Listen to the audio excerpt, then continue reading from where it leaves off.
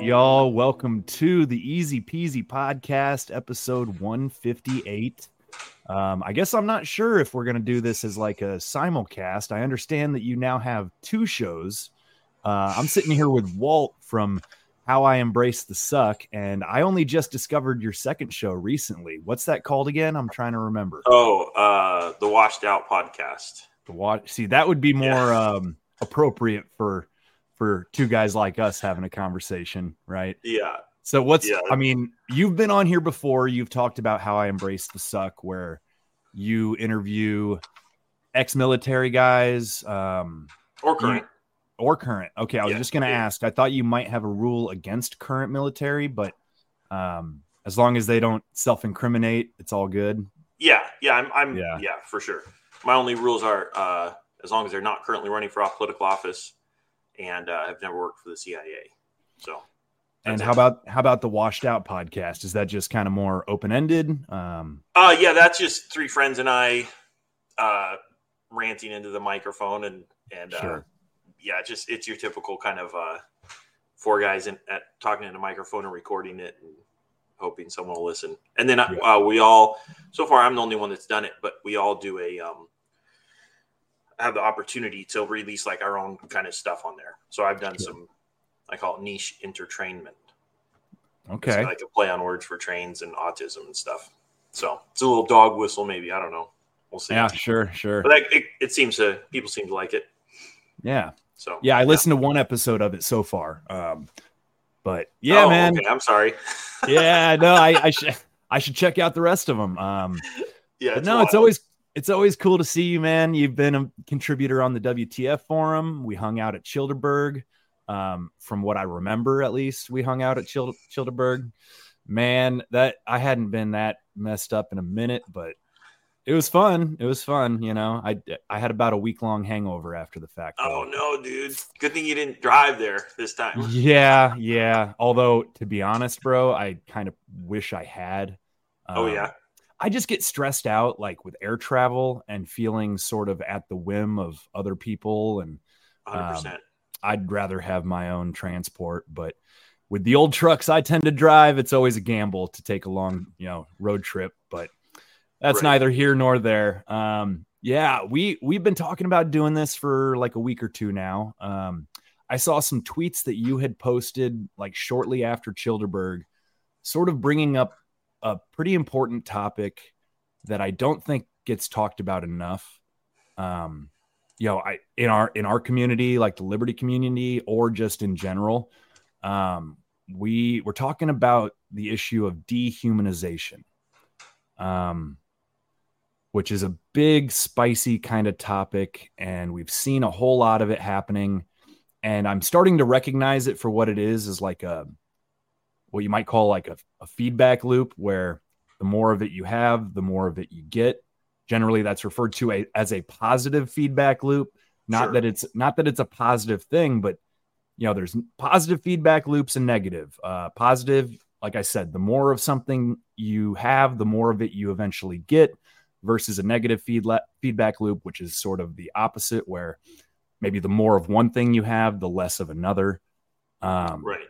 But when it comes to this sort of instinct, you might call it, or sin of dehumanization, it's something that's very prevalent, and it's sort of an easy, it's an easy mistake for people to make, right? I kind of think it comes from our like indigenous hunter-gatherer sort of psychology, where others were perceived as a threat, right? And if you had to go to war, say, over resources or territory, it was a survival instinct to separate your people from the others and to sort of classify them as something other than human. And I think we see that all the time, even still today, right? Yeah. Yeah, kind of like how Louis L'Amour often says that the Indian tribes didn't have a word for stranger. It was just enemy. Kind of like that. Really? Yeah. I mean, that's probably a gross overgeneralization, right? Yeah, for sure. Given that there were dozens, if not hundreds, of different, native languages. But that's interesting. It is. That is interesting. I used to love those little penny cowboy novels, man. I probably read at least a dozen of Louis L'Amour's books. And I halfway almost went for that like penny Western style with my book to some extent. Yeah. Obviously, it costs a little more than a penny these days, but that's neither here nor there. But yeah, dude, like speaking of Childerberg and stuff, where my mind went when I saw your text message or your Twitter tweets, whatever. Oh, yeah. Mm-hmm. Was sort of hearkening back. I don't know if this was your intention or not, but it made me think of some of the jokes that are made at these like freedom conferences and festivals about the NPCs around us and how, this idea that like we're part of the enlightened or the aware, the awake, and not woke, but awake, right? Let's clarify that. But how, it becomes sort of an easy joke to make, like all these people that are just still walking around sort of with blinders on, sort of, you might call it like chosen ignorance of many, many things. So, I was as guilty as anybody about making jokes. I talked about it on the forum on Sunday where it's like we had one group of campers in our area that were not with the festival. And it was like automatically we just decided to call them NPCs. Right. And that's kind of degrading, man. Like it's pretty dehumanizing. And I think we really have to be cautious of doing that. Right. Yeah. Sure. Yeah, I too. I mean, I'm not saying I'm perfect or anything. I definitely make jokes like that. NPCs or mindless drones or whatever the term is, or even if you're talking about like the Matrix, what's the people that are still in the Matrix, right? Mm-hmm. That's to a certain extent maybe kind of could be viewed as dehumanizing people, but yeah, for sure. I would say. I don't know, this sounds a little excusatory. I'd say there's a difference between just a little casual joking among friends and making that viewpoint being a reason for personal policy decisions or ways you view and interact with people. That makes sense? Or, yeah, I mean, I was going to say at the very worst, sort of justification for violence and genocide. I mean, that's where it tends to go. So like I said, yeah, it's just something to be like kind of careful about. Jokes are one thing, but when people take stuff seriously, I mean, that's when you get, I hate to say it, but like, that's when you get like mass shooters, right? When they just see everybody around them as non-player characters. Who cares if I cap, 30, 50 people because they don't even count, right? I mean, how else can you get yourself to the point of doing something like that except to believe that these people don't deserve to live, right? And it's terrifying. Like I said, I think it's a positive feedback loop. And I think those of us who claim to be sort of awake have to do what we can to break the cycle, and not participate in it. I've got some clips here. I want to start with this one. Let's see here. I want to basically give definitions to what we're saying, right? I mean, we've kind of sort of halfway done that already, idea. But this guy, he's talking about sort of the two major megatrends as he sees them that sort of have been going on throughout the last few years. Okay. So here we go. It's been a tough year. I think everybody can relate to that. I think everyone's had a tough year in their own unique way. And I think it's important that we put our evening tonight in that context. put our evening in the context of, okay, what have we learned about ourselves this year? You know, we've discovered a lot about ourselves, but have we learned anything about ourselves? And I think quarantine put our lives under a microscope. I think quarantine, the lockdown, it showed us where the cracks are in our lives. And it showed us where the cracks are in our society as well. There's a lot going on in the world at this moment, but there are two mega trends that nobody is talking about. We spend most of our time, and certainly the media spends most of its time, talking about the symptoms of what the challenges we face as a society and as humanity are at this moment in history. But there are two mega trends that nobody's talking about. The first mega trend is soul denial. Humanity is coming into this phase where we're just in denial of the fact that we actually have a soul, that our soul needs to be fed, that our soul gets hungry, that our soul gets thirsty, and that we do have a soul. And it is an immortal soul, and it is going to live forever. And humanity is moving into this phase where we're just in denial of the soul. And that leads to the second mega trend. And the second mega trend is dehumanization. Dehumanization essentially takes place when we stop treating people like people. You know, we lose empathy. You know, we stop treating people like people. We objectify people. We treat people as a means to an end. And this dehumanization process takes place. We do it to other people, but we also do it to ourselves at times. And it's important to recognize that. What is the answer? What is the solution to these two mega trends that are coming through the world and coming through our lives? The answer, the solution, is rehumanization. One of the biggest parts of our mission as Christians at this time in history is the rehumanization of humanity. Is there a book we can read about this? Is there an expert on this? Yeah, there is. The guy's name is, let me think of it. Jesus. Jesus of Nazareth, Jesus the Christ, Jesus the Messiah. He's the expert on rehumanization. And what's the book called? Yeah, it's called the Gospels. Yeah, Matthew, Mark, Luke, and John. These are the source of knowledge and wisdom about rehumanization. They are the source of knowledge and wisdom about how you enter the process of rehumanization for yourself. Because let's face it, before you're a mom, before you're a dad, before you're a worker, before you're a co-worker, before you're a coach, before you're a leader, before you're a business owner or businessman or businesswoman, before any of that, you are a human being. And you've got legitimate needs, physical, emotional, intellectual, spiritual. And so for 2,000 years, Christianity has been the primary humanizing force in our culture. For 2,000 years, Christianity has been the primary humanizing force in individuals' lives. And it's time to get back to it.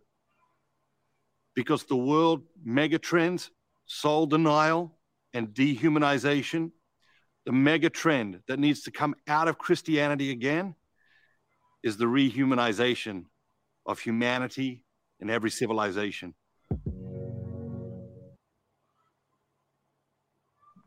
All right. So I thought that guy was pretty elegant with his description.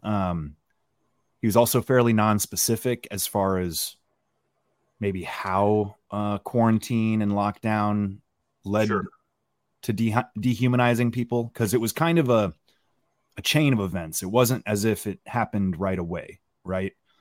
You know, if anything, at first we saw like the best of humanity at the very, very beginning of lockdown, if you can remember. Right. I still don't agree with them ever locking us down, but people did kind of rally together under the idea of 2 weeks to flatten the curve. Right. It's like, okay, like that's reasonable. Like we can all do that. Like, let's help out our fellow man. Right. It all went south pretty quick thereafter, though. Am I right? Right. Yeah. And the narrator voice, and then people change their minds or something. Yeah. Like, well, that didn't work. Right. On that note, I do have a video of two guys talking about this same issue 2 years ago. I believe this came out in January of 2021. And I had to do my homework. It's like the last few years have been such a blur that I couldn't remember quite when the Jabby Jabs came on the scene, right? And when mandates started and this and that. So this one I'm sharing, it's almost that I don't know. My sense was that they, as opposed to the last guy who I think was intentionally vague, I think these guys are choosing not to address specifics in a different kind of way. Like they address some specifics, but there's a couple things that are sort of glaringly omitted here. Dancing around the problematic words, maybe. Yeah, or like to me, this feels like subtle spin from one side, who, in my opinion, did the majority of the dehumanization. Okay. So tell me if I've got the wrong impression there, but this one's a little bit longer. I hope that's cool. Yeah, I'm down. Hit it. Today I'm going to be speaking with David Livingstone Smith, who's a professor of philosophy at the University of New England in Maine, and also author of the book On Inhumanity, Dehumanization, and How to Resist It. I really appreciate your time today. Thank you, David. So set the stage for the conversation. When we talk about dehumanization and inhumanity, there are a lot of ways that we could sort of define those ideas, but what do you mean when you talk about that? Well, dehumanization is a word that's used in so many different ways, even in the scholarly literature. What I mean by dehumanization is the attitude of conceiving of other people as subhuman creatures. And in history, there are so many different examples of when we can say that this dehumanization took place. There are times where it can take place by people who are trying to justify horrible acts of violence. There are times when dehumanization might even be a coping mechanism by someone exposed to extremely harsh or difficult conditions in some way, shape, or form. What are some of the different ways that in human history this has manifested? Well, almost always, dehumanization is the product of propaganda. So it's not something that spontaneously arises in the human mind. Rather, it's the result of people in positions of power who want us to do terrible things to one another. And the paradigmatic example of that is genocide. So if those in power, those who are in positions of authority, can convince us that these others that they wish us to harm are dangerous, toxic, subhuman creatures that we must destroy in our own self-defense, then that allows us to overcome very natural resistance human beings have to doing awful things to one another. I'm thinking of so many of the books I've read about the Holocaust and concentration camps and the way in which concentration camp guards, SS, Nazi soldiers, etc., by propaganda, I mean, quite literally, the story that Hitler was telling about Jews and about some others was about these people are not really human the way we are. But there's also, interestingly, in some of the memoirs of survivors of concentration camps, they said they also experienced a sort of dehumanization even of their peers, which they saw almost as a survival instinct, which is that a different mechanism? Well, yes, we'd have to go into some detail about what they had in mind, but certainly people who are the victims of dehumanization are quite aware generally that they're seen as subhuman creatures. I mean, we find this in the example of the Holocaust. I mean, the two examples that I use most in my work are the Holocaust, which, by the way, has centuries-old roots in European anti-Semitism. Yep. Jews had been dehumanized since the 12th century in Europe. and also the brutal oppression of Black people in the United States, particularly in the aftermath of the American Civil War. And in both those instances, the victims of dehumanization were well aware that they were seen as subhuman creatures, monsters, demons, vermin. As a historical note. Okay, I'm just going to pause for a second here. Basically, up to this point, like I have no disagreement.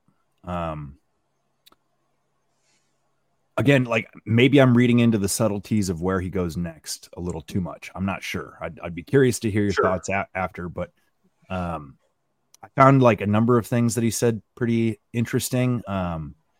What he said about how oftentimes people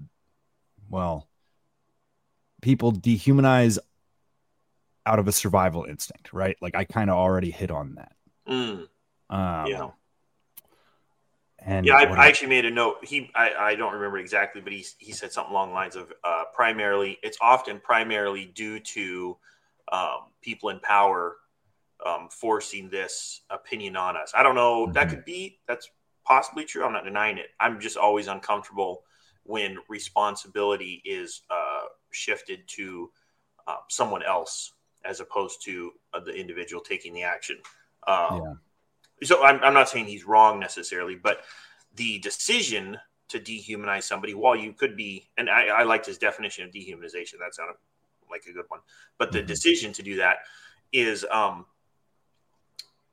while it may have been motivated by external forces or external, your leader or somebody who's like, hey, let's go kill these people in this other country. They're not humans.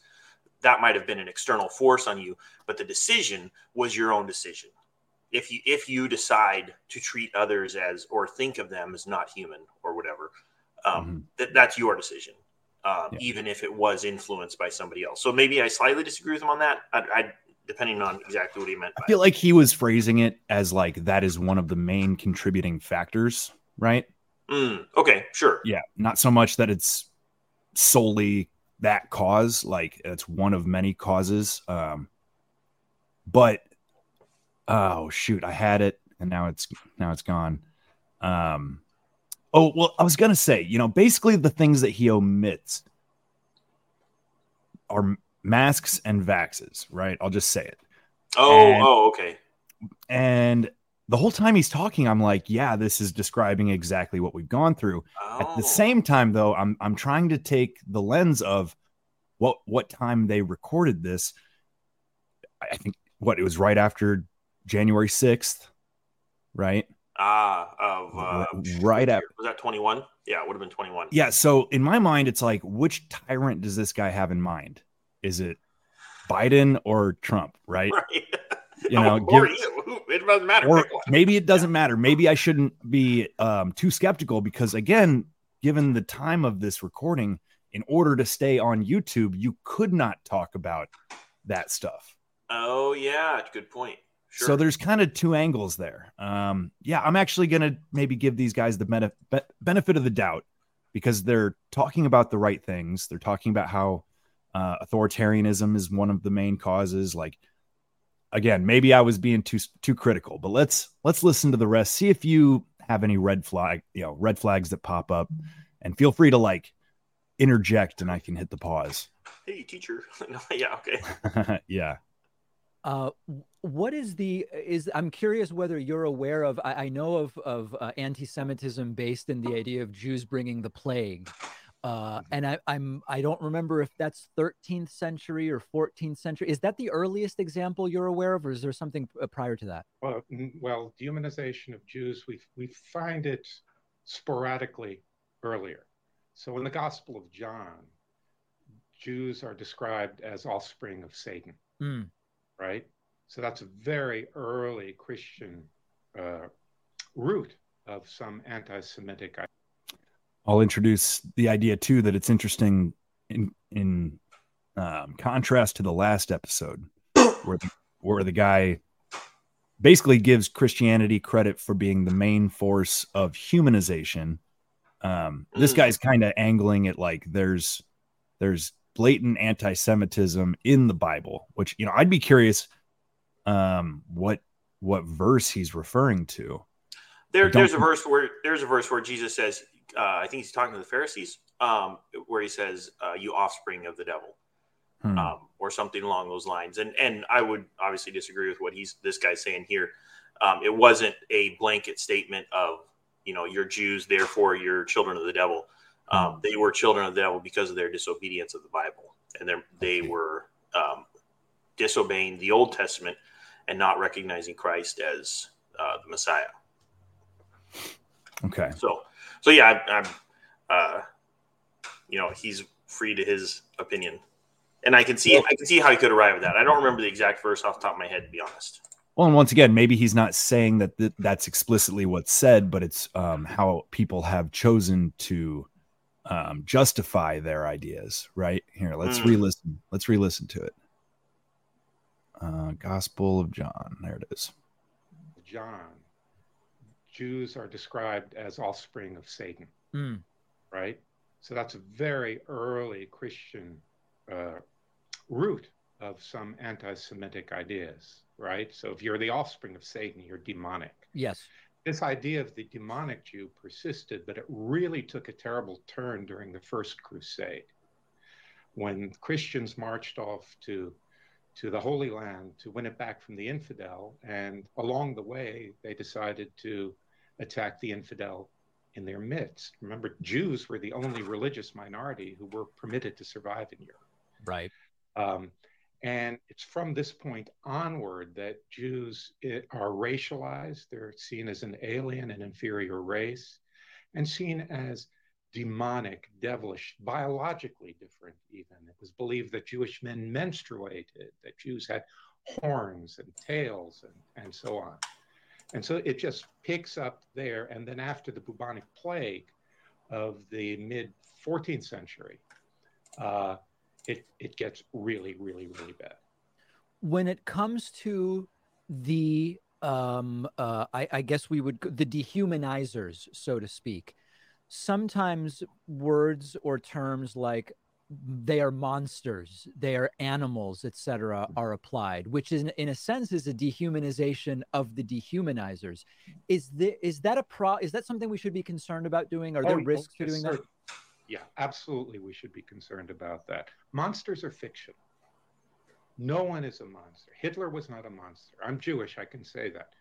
Hitler was not a monster. Goebbels was not a monster. These are human beings. And it would really benefit us if we considered them as holding up a mirror to what is possible for any human being. We are all vulnerable. There's no vaccination against dehumanizing attitudes. Okay. He said it.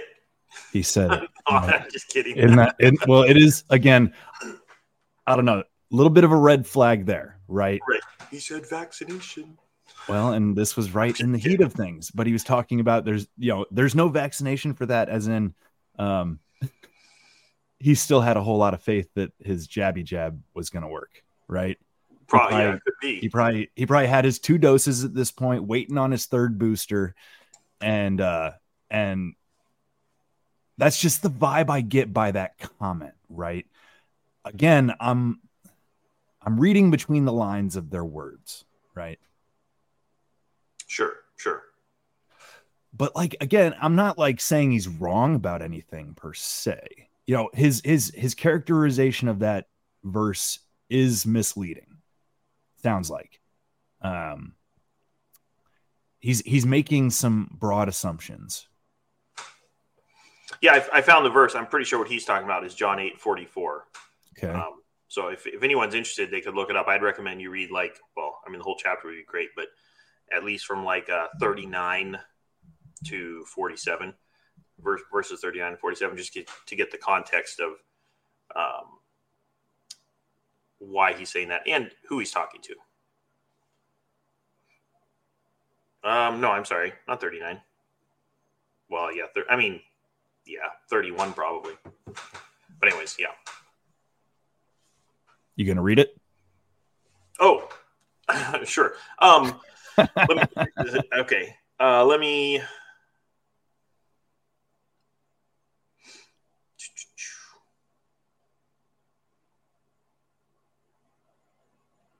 For example, in verse 39, it says, they answered and said unto him, Abraham is our father. Jesus saith unto them, if you were Abraham's children, you would do the works of Abraham. But now you seek to kill me, a man that hath told you the truth, which I have heard of God. This did not Abraham. Ye do the deeds of your father. Then said they to him, we be not born of fornication. We have one Father, even God. Jesus said unto them, if God were your father, you would love me. For I proceeded forth and came from God. Neither came I of myself, but he sent me. Why do you not understand my speech? Even because ye cannot hear my word. Ye are of your father the devil, and the lusts of your father ye will do. He was a murderer from the beginning, and abode not in the truth, because there is no truth in him. When he speaketh a lie, he speaketh of his own, for he is a liar, and the father of it. And because I tell you the truth, ye believe me not. So he may have if his point was, and I can agree with this, if his point was that people used that verse to justify the persecution of Jews, I could see for sure. I mean, yeah, definitely. People are going to read the Bible and not understand it, as Christ said there, and misapply it. For sure. Well, what I found interesting is he basically says, like, no, you're not Jews. Like, you're not the sons of Abraham. If you were the sons of Abraham, you would not seek to kill me. Right. Yeah. So maybe my hackles rose in a little too early. He may have been just saying that people use this as a in playing it back, he says it in a very, how do I say, concrete way. He says there is a verse in Mark John. or John. I thought he said Mark. No, it was John 8. He said okay. John. Okay. But yeah, it's John 8. But he basically says that this verse says that Jews are, whatever from the devil. Right. He said it in 3 or 4 words, and he didn't phrase it kindly or in any kind of nuance. So anyways, that's a little bit unnerving, but again, he did tell us his bias, like he's Jewish, whatever. I'm not saying this man is not a generally reasonable man, though. Not quite yet. Okay. not yet. Not yet. I don't know. I mean, I feel like, whatever. We'll watch the rest. I feel like it's an informative video. Like, I think they cover the topic well, but there's some weirdness about the delivery at times. That's all I'm saying. Okay, sure. Yeah. Is the term dehumanization relevant to, I'm thinking back a few months now during the coronavirus pandemic, the Lieutenant Governor of Texas, Dan Patrick, gave this viral interview, I think it was on Fox News, where he said something about, listen, I would be willing to sacrifice myself. I think grandma, or so to speak, something like that. They're willing to sacrifice themselves for the good of the economy, by which he really meant the stock market. Is that a sort of dehumanization that we've seen during coronavirus, of when you see a number, 4,000 died or 3,000 died, and you just sat in your house and worked from home? It doesn't really feel that difference of 1,000. You don't feel it in any real way. It seems like that's a form of dehumanization. Some people would call it dehumanization. I prefer a very fine-grained notion of what dehumanization is. So there are a bunch of related attitudes, but you see, I think if we're to understand what I consider the most toxic form of these attitudes, which I reserve the term dehumanization for, we need to get a good understanding of how it works. Otherwise, we don't have a chance in hell of dismantling it. Right? So I would call that callousness. And of course, what he's saying, in fact, is he's willing to sacrifice the life of grandma. Right. Grandma isn't speaking there. Are there things you've observed during the pandemic? Subtle dig. Yeah. Okay. So they're still of the mindset that if you're anti-jab, anti-mask, anti-lockdown, that you are a grandma killer. They're just taking that as an assumption that you don't care about grandma. Right. Yeah. Which is telling. Yeah. It's just, this is very interesting to me. Again, these guys seem like halfway intelligent, well-spoken guys, but these little things, they're still blind to the fact that calling people anti-vaxxers is in itself probably the most dehumanizing thing they did. If you ask me, and like denying people essentially equal rights to travel and this and that. Just in the hindsight of 2023, this 2021 video is interesting because I agree with a lot of what they're discussing, just not the examples that they're using. Right. Their application is a little different. Yes. Yeah. Pandemic that you would apply the term dehumanization to? Oh, yes. So what's gone on in this pandemic, as is typical, by the way, of earlier pandemics, is xenophobia. So the pandemic is blamed on others, racial others, because race and dehumanization are very closely tied together. And then when you start talking about people as diseased, as dangerous outsiders, you are either well on the way towards dehumanization or actually there. You see, it's not regarded as especially acceptable to call people demons and monsters anymore. So we have substitute terms. They're diseased, they're criminal, they're dangerous, they're bad to the bone. And what we get in this pandemic and in previous pandemics is an upsurge in that kind of feeling, which has historically led to all sorts of horrible things. It seems as though So racism's the main driver, apparently. I got to change out my walkout song. Bad to the bone. Yeah, right? Yeah. You wouldn't want to be known as some kind of xenophobe, right? Right. He had a point that was interesting, and I made a note of it. Yeah. Why is race so often tied to this concept? Well, so go ahead. I don't know. That was it. Oh, you don't know. That's all I know. He does. Yeah. He has a good point. It often is. Well, and he, I'm thinking he's got half a point where there was some, Trump calling it the China virus and this and that led to some Asian hate. I'm not going to deny that happened, even though they probably overblew it and made a thing of it in the news and made it worse as a result, because that's what they like to do. But yeah, just the focus immediately on sort of xenophobia as the main problem. It's I don't know. It's just, of course, hindsight's just insane, but to me, it's absurd that they would ever blame the people who didn't want to stop going to work and shit like that for being grandma killers without even showing half an interest of trying to, put responsibility on those who actually caused it, which now I have a list of, a couple that I blame for the most, responsibility of where this virus originated. Does that not matter to these people at all? It's still, I don't know. It's they have the dissonance. It's yeah, authoritarian government is part of it, but it's it's racists that cause it mostly. Right. I don't know. I'm not being very clear. It's interesting because I was going to just mention earlier that how I agreed with his point about reserving the use of the word dehumanization for the worst examples of it. Mm-hmm. Right. Mm-hmm. And then he suddenly jumps to, xenophobia. And like you're saying, that seems a little out of balance.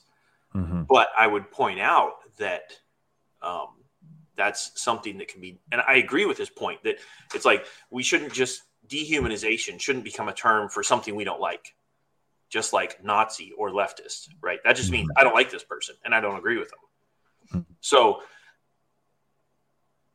my point being that it is possible for people of all persuasions or viewpoints to use the term for minor examples. Does that make sense? Just as we're saying, hey, calling it the China flu, while not polite, that's not inherently. You're right. It's not inherently hateful if it's in fact factual. Right. Right. It's not ad hominem if it's true. No, I'm just Yeah. kidding. But in the same vein, it's also not dehumanizing for my only interaction with somebody. I was in the store and some guy from 30 feet away is like, "Oh, I'm glad to see you're being safe, protecting everybody." You know, if I was, and of course I wasn't wearing a mask. And so he's being sarcastic. He's being a dickhead. Yeah. He was just being a jerk. And I wasn't going to, he's an old man. I'm like, okay, you know, and I walked off. I didn't want to like start anything. So I was just like, for me to say, oh, he was dehumanizing me. It's like, well, no, like that's a little bit of an exaggeration, I would say. Right. So it's possible for everybody to have that approach. I don't want to just critique this guy and not acknowledge that even I could have the same failing.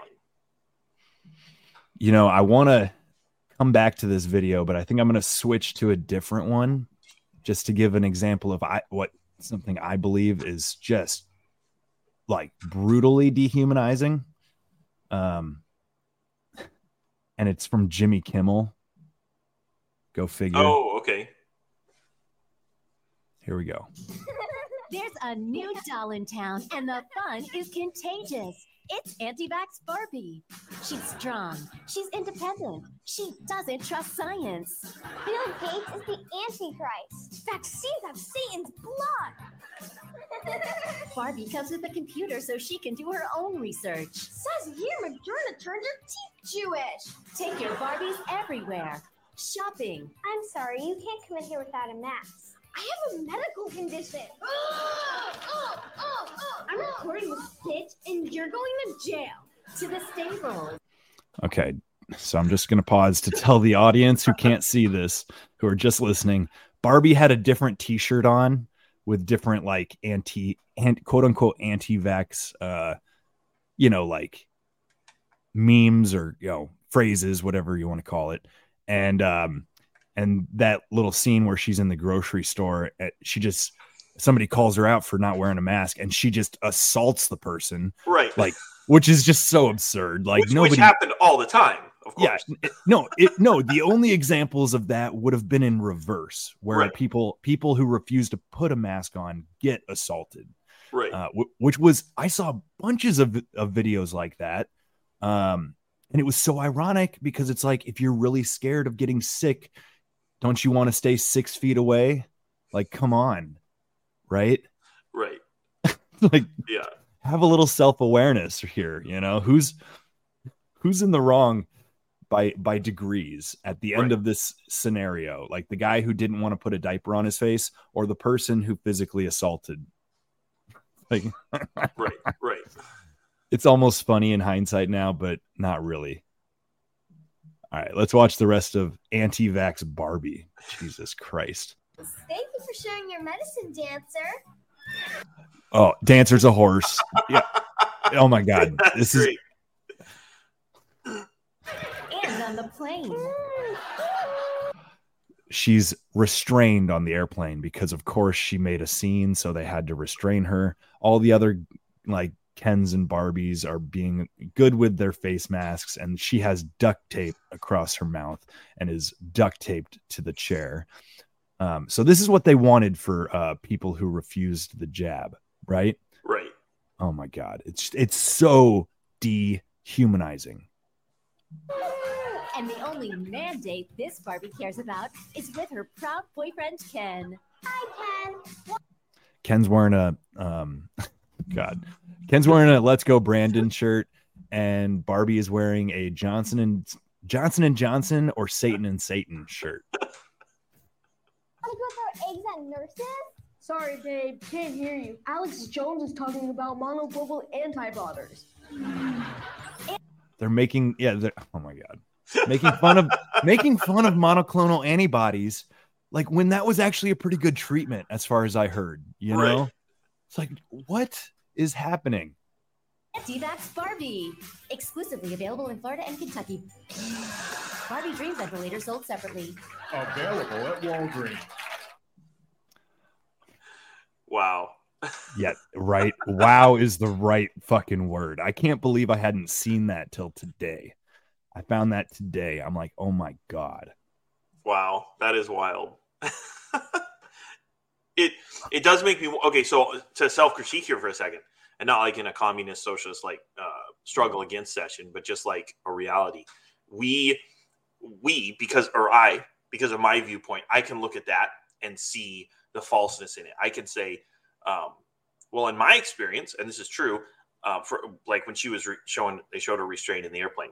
I didn't see any physical outbursts by somebody not wearing a mask. I didn't see anybody flipping over a shopping cart and punching a checker, right?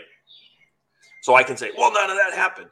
It's possible that because, and I've seen videos for sure of like somebody walking up behind someone not wearing a mask and dumping a bucket of water on them in Walmart or something. I've seen videos like that. It is possible that the people who are pro-science, in their experience, they also never saw any of the bad actors that at least purportedly were on their side. Does that make sense? So it's possible that both sides are seeing videos and stuff that support their viewpoint, and whether ignoring or just it doesn't come up to them, they don't see videos of the actions of the other side. You know, in my experience, I didn't actually see any physical outburst by anybody. I mean, as far as my experience, it was just, hey, there's a lot of people wearing masks. I'm not, I heard of some instances of people yelling at somebody or something, but I didn't really, it was kind of casual and relaxed to a huge extent. Does that make sense? I ain't knocking you. I'm just saying yeah. Our experience that we're talking about here, it's possible that the libs, the wacko libs, have the same experience. And they're like, well, I don't know what they're talking about. That never happened, you know. Yeah, you're giving them a lot of credit. I know. If I'm being honest, because where do we get our source material? Right, we get it from the mainstream. Like all the alternative podcasts are sourcing like stuff from CNN, from Fox, from MSNBC. You know, it's not like they're cherry picking. I don't think. I mean, have you ever sat down and watched like an hour of the national news? Like, no, it's horrible. It's horrible, man. So it's not like, you know, I could see the argument being like the algorithm feeds you what you want to see, right? Maybe, yeah, sure. Maybe that's more what I'm thinking. Yeah. Yeah. But, you know, I mean, as far as all like I don't know, I guess you'd say the Reddit clips and the YouTube videos and the stuff that goes viral. I just don't think there was any of that really again, could be my bias, could be the algorithm, but it seemed pretty much kind of one-sided in general. Right? Sure. Yeah. That's my experience also from what I saw. And from who I know and what we did, the people that wanted to just be left alone just wanted to be left alone. The people that were pissed at those people were the ones that instigated 100% of the time, damn near. I'm not going to say 100, but you get my drift. 90, high 90s. Really close. Yeah. Really close. Yeah. So let's go back to this other clip. Actually, I want to show you one more Jimmy Kimmel. Okay. This one's pretty fucking insulting too, you know. Hang on. Okay. A message for people who don't want the COVID vaccine from America's doctors, right? Brought to you by Jimmy Kimmel. More than 100 million adults in the United States are now fully vaccinated, which is good. But unfortunately, more than 1 in 4 say they are not planning to get the vaccine ever. 26% of Americans are planning to skip the shot altogether, which is crazy to me. I get that people are skeptical of politicians or celebrities telling them what to do, but we should listen to doctors. These are men and women who've been on the front lines of this thing, risking their lives to save ours, and they're frustrated, and who could blame them? If we don't get more people vaccinated, we could see new mutations of this virus and go through this all over again. So as a public service, we ask some real doctors to offer their best advice to those who are on the fence about the vaccine, and pay attention because this is important. I'm a doctor. I'm a doctor, an actual medical doctor. I've practiced medicine for 21 years. I am a critical care nurse. I've been a nurse for 16 years. I spent 4 years in undergraduate school, then 4 years in medical school, and then another 5 years as a resident in emergency medicine. Look at all of my diplomas. I work. Okay. Like, I mean, Jesus Christ. Like already it's horrible. It's so the appeal to authority fallacy. Like, yeah, to the fucking maximum. I went to school for this many years. Look at my degrees. I'm a doctor. and the whole passive aggressive attitude too is just like, just say what you got to say. You don't need to. I mean, they're starting out angry already. Don't worry. They say exactly what they want to say. Okay. Oh my sure God, they do. Yeah, here we go. Worked a second job to put myself through nursing school. I'm 53 now, and I won't have my student loans paid off till well after I retire. I can name every organ in your body and tell you exactly what it does. Did you know there are between 60 and 100,000 miles of blood vessels in the human body? I know that because I've studied human bodies. Did you know the human body has 205 bones? Well, you're wrong. It's actually 206. Go fuck yourselves. Like, oh my God, they're being so condescending. Did you know that who gives a fuck how many bones I have? Just, you're the guy that sets it when it breaks, which doesn't take a fucking rocket scientist. I mean, there are intelligent, like, there are very good doctors, but just like anything else, man, you know what they call the guy that gets C's and D's through med school? Doctor. Doctor, yeah. Yeah. Well, I mean, yeah, good for them. They know this stuff. That's great. I mean, yeah. I'm not gonna lie. I didn't know how many miles of blood vessels I've got in my body, but so what? Do you really care? Yeah. I'm sure it's relevant to something. But if I go to a car mechanic, I'm not gonna be like, "All right, buddy, how many bolts are in this car?" I'm gonna be like, "Can you fix my car?" Right?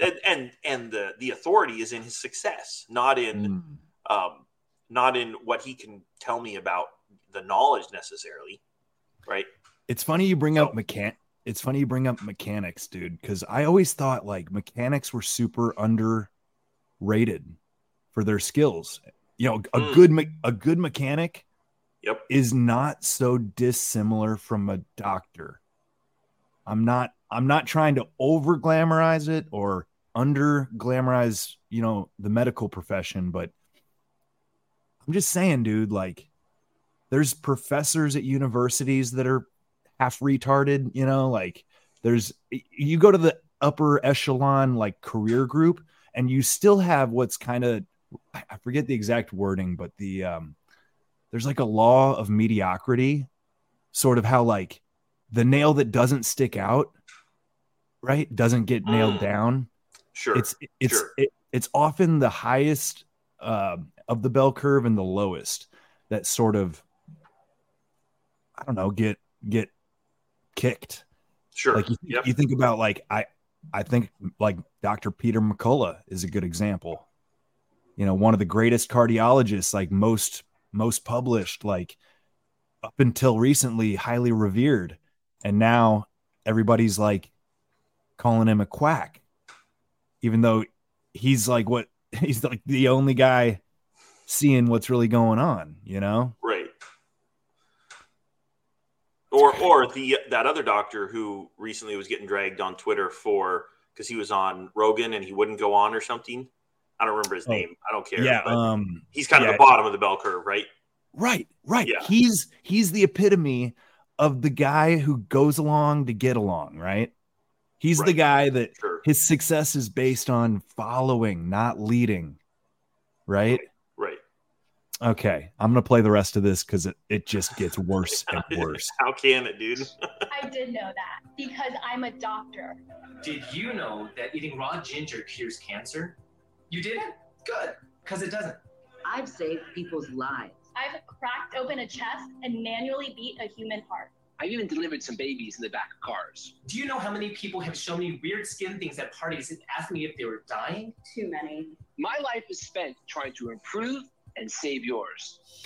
Oh, but you read something on Facebook? Your friend from high school who sells jewelry, she posted it? The one who's 53 and still builds dollhouses? You heard what? On whose podcast? Is he a doctor? No. Scientist? No. Can he name one of the ingredients in the vaccine? Can he point to his gabella? Then tell him to shut the up. The doorbell's right here, by the way. Isn't that polio shot we gave your kid, and then your kid not getting polio? Well, those two things are related. How about this? You do your job, I'll do mine. Get the vaccine. Get the vaccine. Just get the vaccine. Roll the up and get the vaccine. Very professional, right? Very professional of these people. There's just like maybe 10 more seconds. Your friend on Facebook to stick to jewelry. Brought to you by people who are smarter than we are. Okay, that's a subtle little twist of words. Subtle, or they say smarter than we are. We, as in, I guess, all of us who aren't doctors. Yeah. Nobody who's not a doctor is as smart as a doctor. Right. Yeah. Oh my God. Like, it's subtle, but it's definitely, I would say, dehumanizing, right? I mean, it's not even that subtle. It's not even that subtle. It's not an outright call to, like, you know, they never use the word animal or monster. Well, I'm not going to say never. People probably did, but to describe quote unquote anti-vaxxers, but it was implied. When they say it, there's a certain tone that you know what they mean is other, you know, less than, fucking stupid. They used lots of words. Right. Yeah. Yeah. When you have to resort to ad hominem, maybe your argument doesn't have a good foundation. Mm-hmm. But like, so my whole point and what I don't want to get too far off into like how how we were treated. You know, this is a little bit fun and cathartic just to be like, see how mean you were. But, you know, I want to recognize too that it goes both ways, right?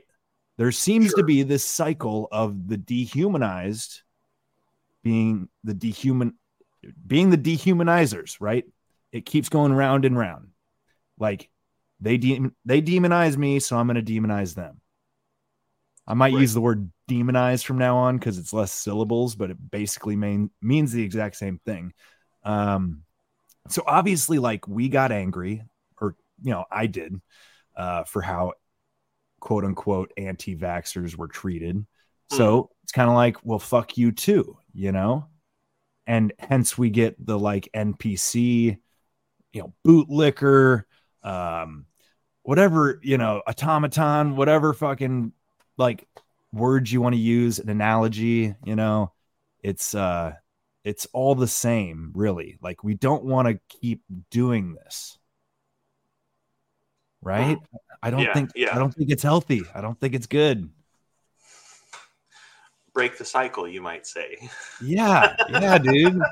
Yeah, that's what I'm saying, man. Although, you know, I don't think I quite have had my jollies off yet. I'm going to play you one more. This is Don Lemon. Okay. This is more YouTube than I've watched in a long time, so I'm down for it. Yeah. Hang on. I just screwed up something, but here we go. Oh man, I'm failing. Just a moment. There we go. Oh goodness gracious. Sorry about this. No, I just accidentally like pulled a window out of my tab list, and it just sent my whole screen into chaos, and I just couldn't quite get it. But here we go. I'm almost there. Might edit that out, but that's okay. President Biden has decided he's going to go after Republican governors, accusing them of trying to undermine his vaccine mandate, which will entail force businesses with more than 100 employees to require their own short-staffed people to get the shot or undergo weekly COVID testing, but also keep an eye at the door to make sure everybody coming through has a vax card. That's how it's rolling out in New York. All right, so this is Fox News covering. I don't know how this plays out. It's coming. Okay. Here. The president claims Republicans are the issue, but a Quinnipiac poll finds 51% of Americans disapprove of his mandate. Some in the mainstream media are reporting and following President Biden's lead with this us versus them approach. Take a look. I think we have to stop coddling people when it comes to this and the vaccine, saying, oh, you can't shame them. You can't call them stupid. You can't call them silly. Yes, they are. The people who aided and abetted Trump are stupid because they believed his big lie. The people who are not getting vaccines, who are believing the lies on the internet instead of science, it's time to start shaming them. What else? Or leave them behind. Because they are keeping the majority of Americans behind. You want to leave black and brown people behind too there, Don Lemon? Because they also make up a healthy percentage of those people who have decided that right now they're going to remain unvaccinated. The hypocrisy here. My other favorite word starts with H2. Anyway. All right. That was like a really bad joke there at the end. Yeah. But anyways, yeah, that's what we got for like, I don't know how long, like over a year. Right. And the guys in that video that I suppose we can go back to, they talk about the need for propaganda to create this environment, right? Oh, yeah. I can't, it's like, here, we'll just listen to these guys some more because, again, I think there's a whole lot of little subtle things that come out of these guys' mouth. The rhetoric of dehumanization probably has some specific overlap with authoritarian regimes and authoritarianism. Can you talk about that a little bit? Yeah, sure. So there are two ways that I think the first question to address is why dehumanization in the first place? And the reason, I believe, is that human beings, being highly social animals, have difficulty performing acts of lethal or even sublethal violence on one another. We're just equipped with these inhibitions. But those are very inconvenient. Can you pause it for a sec? Yes, and external. So that's interesting because I did make a note of this. That I kind of agree with this a little bit.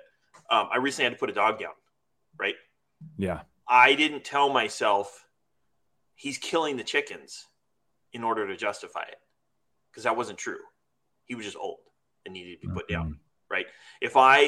And this was an action that, while sad for sure, was understandable and justifiable.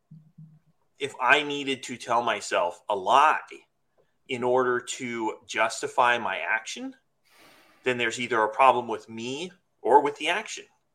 Yeah. Right? The problem or both. I mean, really both. Or both, sure. In this instance, the problem would be with me. I mean, the dog needed to go. It was his time, etc.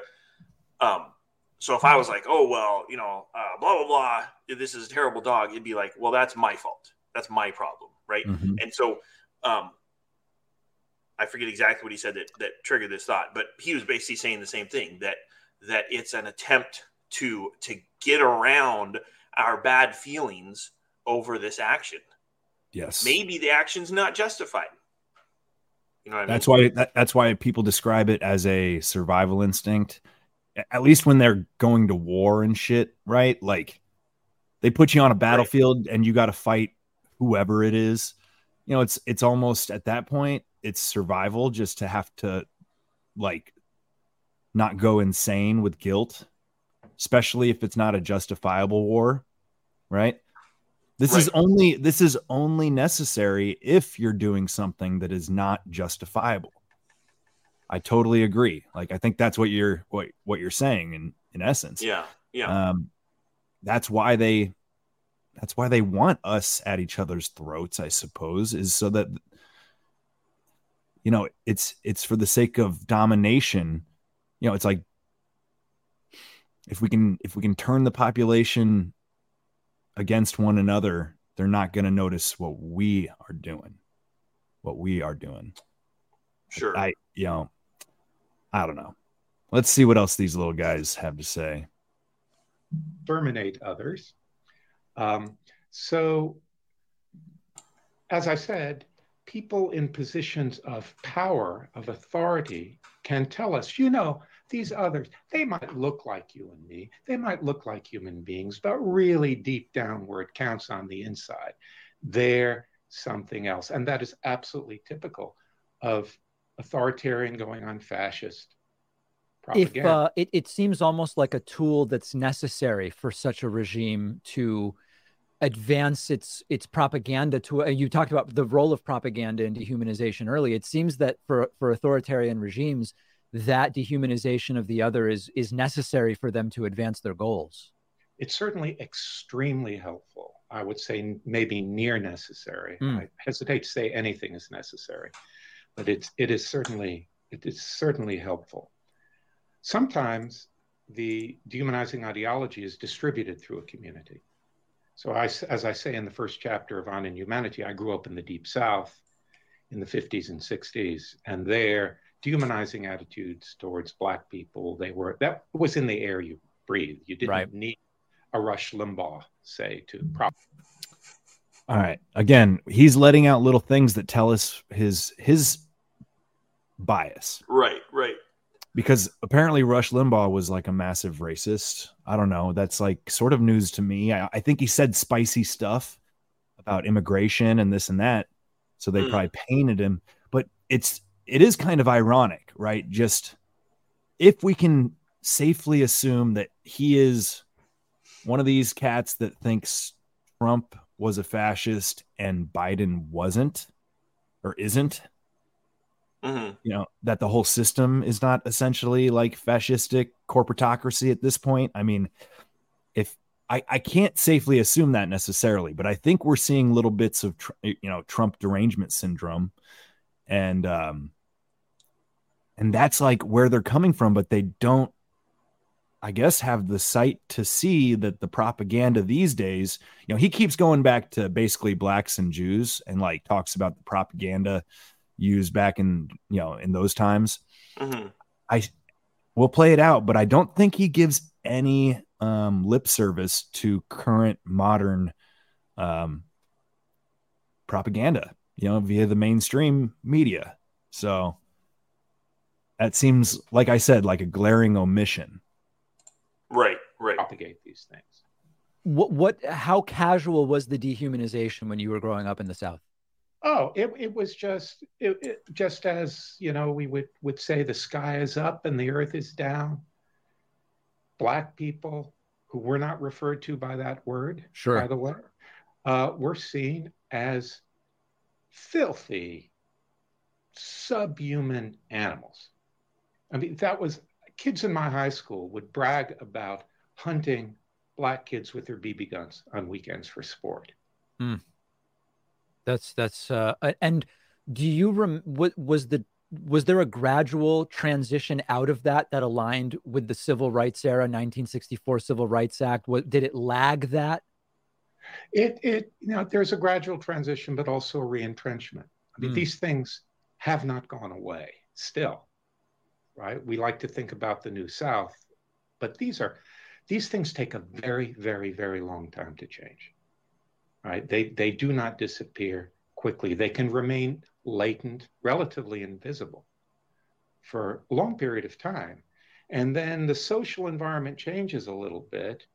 Someone in power, like our former president, gives permission for certain kinds of attitudes, and bang, the Confederate flags are out. What where do things like eugenics and phrenology play? So here's my pet peeve when he said, and this could be anybody talking about any former president, but he said when our former president gives permission for certain kinds of attitudes, again, that's transferring responsibility from the individual to some authority structure. You cannot, and I'm hot on this topic because I've just been arguing about it on Twitter with some people or some accounts. Who knows if they're people? You cannot assign responsibility for your own actions to somebody else. That's not logical. So hypothetically, our former president gave permission for bad, was it opinions? I don't remember exactly what he said. Attitudes, essentially, maybe. Bad attitudes. Yeah, he basically, I mean, I think he just was advocating for censorship, which is funny coming from somebody that was just talking about the dangers of authoritarianism. Like the irony here is pretty palpable at this point. Right. But let's say hypothetically that a former president gave permission for actual genuinely bad attitudes, right? That does not remove responsibility from the individuals who act on those bad attitudes. There could be some fault that lies with an authority figure who, quote, gives permission. That's for sure. There is an element of truth there, but they're assigning the majority of the responsibility to a centralized structure, which demonstrates that they have no interest in individual responsibility. You can't assign responsibility to a group or to the head of something. Responsibility is assigned to those who do the action. Yeah. Right. So sorry, pet peeve. But yeah, again, a subtle dig at our former president. It's like, just say his name, dude. Like, come on. Yeah, true.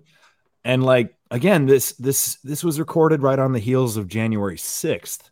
So I almost think they're coming at this with the perspective of like MAGA people. Sure. Are the dehumanizers, right? Sure. And once again, they're almost just blatantly missing the point in that they turn around and dehumanize the people that they think are the dehumanizers. And round we go. Right. And they even reference the dehumanizing of the dehumanizers. Yeah. It's like, that's what you're doing. But that's what they're doing. Exactly. Right. Exactly, dude. Again, it's in subtle ways. Like at no point do they overtly dehumanize MAGA or anti-vaxxers or anything like that. But it's like there's something of a glaring series of omissions. It's the only way I can describe it, because the little comments speak volumes, and the ignoring of the treatment, like I said, of unvaccinated Americans in this video when they're talking about dehumanization in 2021, the fact that they don't mention it, even if they tiptoed around and didn't use, the big COVID word or anything like that, the complete lack of lip service to those people at that time when they were being pressured, kicked out of their jobs right after they'd closed all the churches and forced people to wear masks and, all this crap. The OSHA, this is probably during the litigation of like the OSHA mandates. Actually, no, that was a Biden thing. Although he might have done it pretty much right away once he got into office. Yeah. I can't remember exactly, but I don't know. Any thoughts before I hit play? The only you pushed me back up on my soapbox again. The thing about forcing people to wear masks. Yes, I agree. I understand. People. There was a lot of external pressure, but again, the decision to comply with X regulation was an individual decision. You were. It's possible. I'm not going to say it's impossible. It's possible that someone was actually literally forced to comply with a regulation or some sort of COVID-related something, right? As a rule, though, and again, I'll admit that there can be exceptions to this, but as a rule, compliance with the regulations was a personal decision. There may have been overwhelming reason for it. Maybe you said, I need to provide for my family, and if I cannot work, they're going to die, right? That's possible. I won't deny that. But again, it was your personal decision to comply with whatever this regulation or rule or whatever was. So for example, like people said, I had to wear a mask to go to the store. It's like, well, you could have, maybe they did. You could have just attempted walking in the store and see what happens. Or you could have just not shopped there. So it was your decision. It may have been, again, I see it as an attempt to transfer responsibility, even if it's to a small extent. Does that make sense? And again, it can be perfectly understandable. All our liberties that we choose to not exercise could be for a very legitimate reason, or at least an understandable one. That maybe everybody's making that choice. My car does have state registration, right? That's a liberty that I'm choosing to not exercise because of the cost to myself. But if I say, I was forced to register my car, well, that's actually not true. There was a threat of force, but I wasn't forced to, right? So minor point, but I just my hackles raised and I had to say something. Sure. No, I mean you make a good point. I don't have much to add, but let's see what else. There's about, I don't know, 3 minutes left, 4 minutes. Into this, because on the one hand, stuff about measuring skull ratios and all this stuff, in a sense, it's very human in that we're looking at the minutia of the characteristics of the human form, but its use seems to be dehumanizing. Well, it's actually a bit worse than that. So if we look at the history of scientific racism in the United States, during the period when these practices were beginning to flourish, eugenics is a bit later, but certainly the skull measurement work, the premier scientific authorities in the country described Black people as literally another species. There were learned papers on this, and mixed race people were seen as literally as hybrids between different species. So you see there, the dehumanizing attitude is endorsed by scientific authority. It could be scientific authority, it could be political authority. There was just enough nuance in this video the first time I watched it where I'm like, are they hinting at the science tyranny or the medical tyranny that we are going through, or are they ignoring it entirely? Right. Because of every little point they make, I'm like, you're describing 2021. Right. You're describing it right now, but I don't know if you're getting it.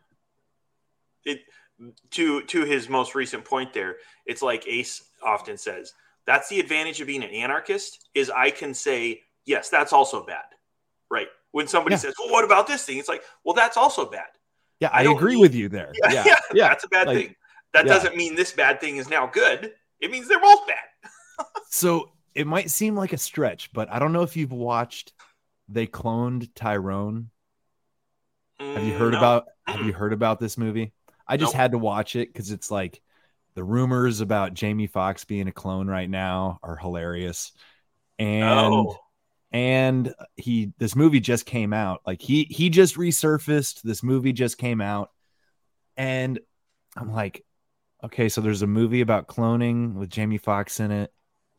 And everybody's like, Jamie Foxx died and this is his clone because his clone like looks weird as hell and all this. And they're saying the movie's like predictive programming or something. It's like predictive programming shit. Like Hollywood has too much money wrapped up in the name Jamie Foxx to let him die, kind of thing. And I almost recommend people watch this movie. And I'm drawing a connection with this video because it's interesting. There are some really good ideas, but then like the subtext is super fucked up and like bullshit. Like basically it goes from like the government is like cloning people secretly, and like I won't describe it all. I'll try not to do any spoilers, but it ends up at like basically the whole idea behind the cloning program is how do I describe? Not eugenics, but it's like, what's the word? Replacement theory, man. Like the bad guy wants to make everybody white. You know? Oh, seriously. Holy cow. Yeah. So how, there's just how like, on the nose can you get? Yeah. It's like, it's kind of a mind bender because it's just like, I don't know, man. It's like this clip. Compelling, smart in a lot of ways. Right. Makes some like good observations of people and like society, but almost just like misses the whole point of its own message in the end. If you catch my drift, like, oh, sure. It's like that woke mind virus just corrupts it, that 20% or 10% that you almost don't notice. Like the deeper message is super fucking, yeah. That's all I can say about it. I guess it's hard to describe, but it's a I'll say an entertaining movie, if nothing else. Anyways, yeah, I'll play the rest.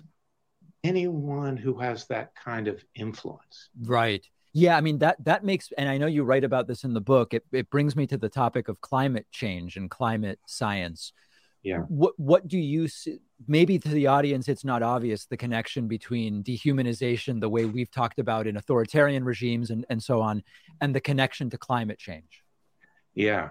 Well, the aspect of climate change that's most salient for me in my work on dehumanization is that I think catastrophic climate change, which I don't think anyone's going to do anything about. I think we're well too late for that, and there's insufficient motivation, despite the fine words that are said, is going to create a situation which is a perfect storm for really dangerous forms of dehumanization.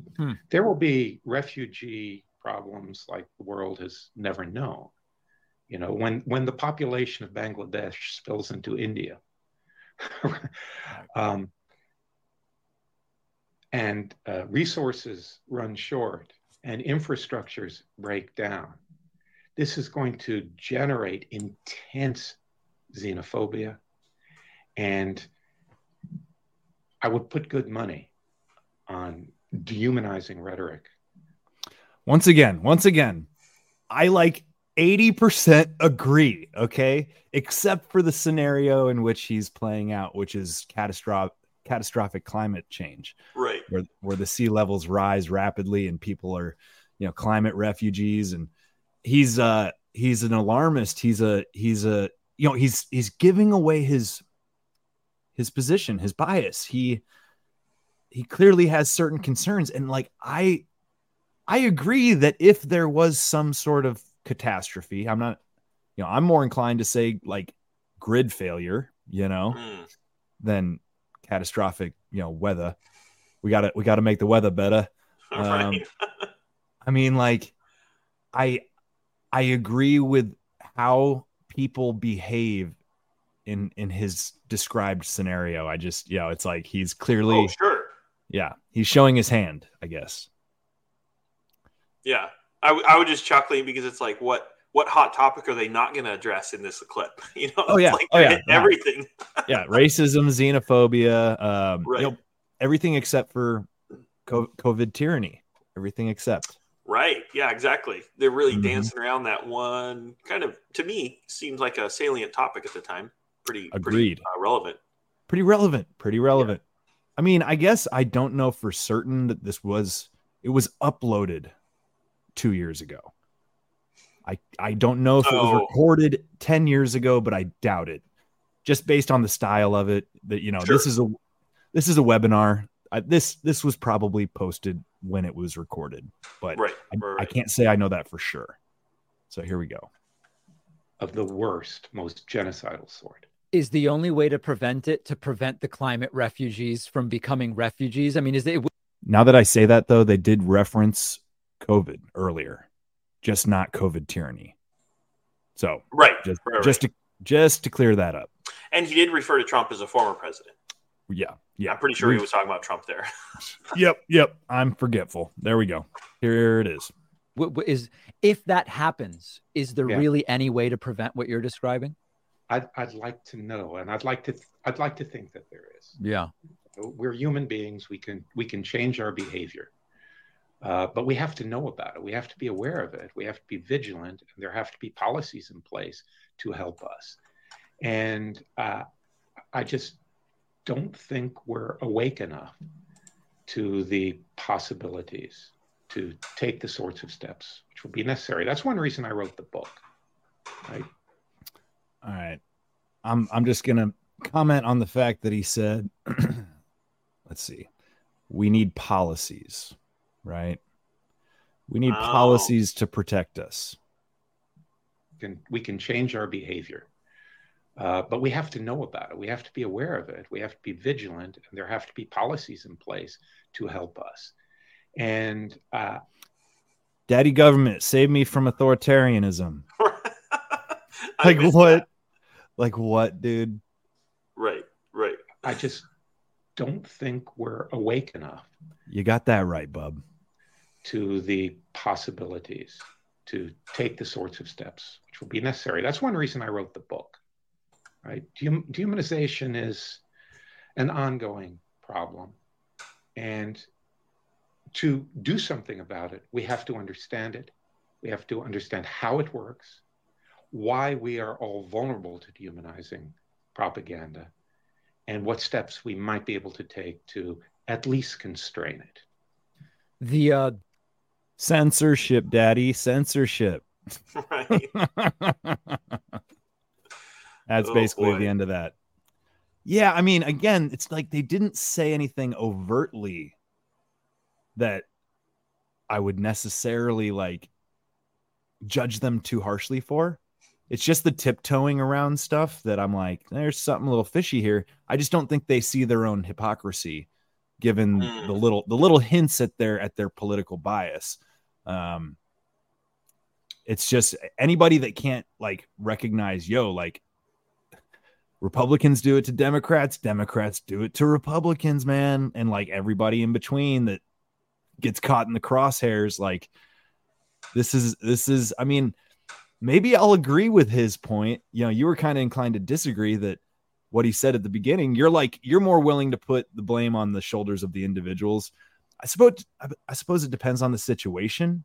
Like if this was truly just two autonomous tribes that end up warring for no other reason that like they have dehumanized one another, that is on the shoulders of those individuals. But like when you have a World War II situation with the propaganda coming out of it, if you have a COVID situation and the propaganda coming out of it, I'd say the majority of it's maybe 50-50.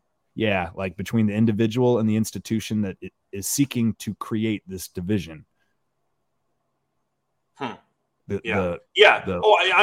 not at all attempting to mitigate or maybe mitigate. That technically, I might be mitigating it, but remove, I should say. I'm not trying to remove the responsibility on the part of the authority figure at all. Yeah, I'm just saying that it is possible for both actors or multiple actors in a situation to be bad. It's not. We can't just transfer all the responsibility to one person and be like, it's not just Trump's fault. No doubt about that. Yeah. Which or is, I will say it's not just Biden's fault, right? There were people that acted on their own, and their actions are their responsibility. No, if anything, it's probably like the Rothschilds and the Freemasons' fault and shit. I don't know. Like they're the ones that want to like have a global, empire. So yeah. Well, to and this is I won't state this as an accusation, but if someone's looking for someone to get mad at, I'm right here. You can get mad at me. Maybe this is a question that the listener should ask of themselves. To what extent did their participation or their not participation power? Oh gosh, no, they're I'm retarded. They're yielding. They're going along with. I just can't think of the word. But they're yielding to COVID policies. To what extent did their actions perpetuate? And make them complicit, right? Yeah. And I'm not trying to throw anybody under the bus. I'm not judging any individual. I'm just saying if we're going to point fingers at people and say your actions perpetuated this system, and it could very well be true, it would only be fair to look at myself and say, did my actions, did something I do perpetuate? And someone's like, well, I'm just one man. It's like, okay, well, yeah, the person you're pointing at is one man. They may be a powerful man for sure, and have a lot of authority and make people do things. But again, all those individuals also made their own decisions, right? So it's not really fair. Maybe that's not the right word, but it's not really fair to just point at one person, even if it's somebody we disagree with. We also need to say, what am I doing to contribute to this problem? And maybe everything you're doing is contributing to a solution. That's great. That's fantastic. Don't get me wrong. But if somebody's like, well, so-and-so is making this law, and then you're like, I had to wear a mask to keep my job. It's like, well, you also made a decision, right? Yeah, it's the greater, it's the system. It's everything combined. It's push and pull. It's 100%. Action, reaction, this, that, and the other. Or somebody's like, well, I'm just one person. It's like, but you vote, don't you? Right? Yeah. Well, like, you think that makes a difference? Dude, and more and more, like, I'm starting to think about maybe the, like, excuse me, sort of the whole idea that there's like there is a spiritual effect of consenting to be governed, right? Sort of that act of voting is a legal act of, consent, as opposed to, like you said, the choice simply to withhold and not participate. Sure. I think there might be like a spiritual element there where, I don't know, George Carlin, he said it where it's like, he was making a joke, but it's kind of like, you'd say because I don't vote, I don't have the chance, or I don't have the right to complain. He's like, it's the opposite. It's like, oh, he said that? Okay.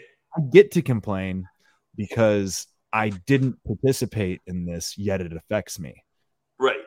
Which is a decent point. We kind of like painted Carlin to be kind of bogus recently. He was a complex human, though. Again, even the based and bogus game on WTF, sort of a little touch dehumanizing of the people that we picked to cover. Now, I think if you're a personality, you invite criticism.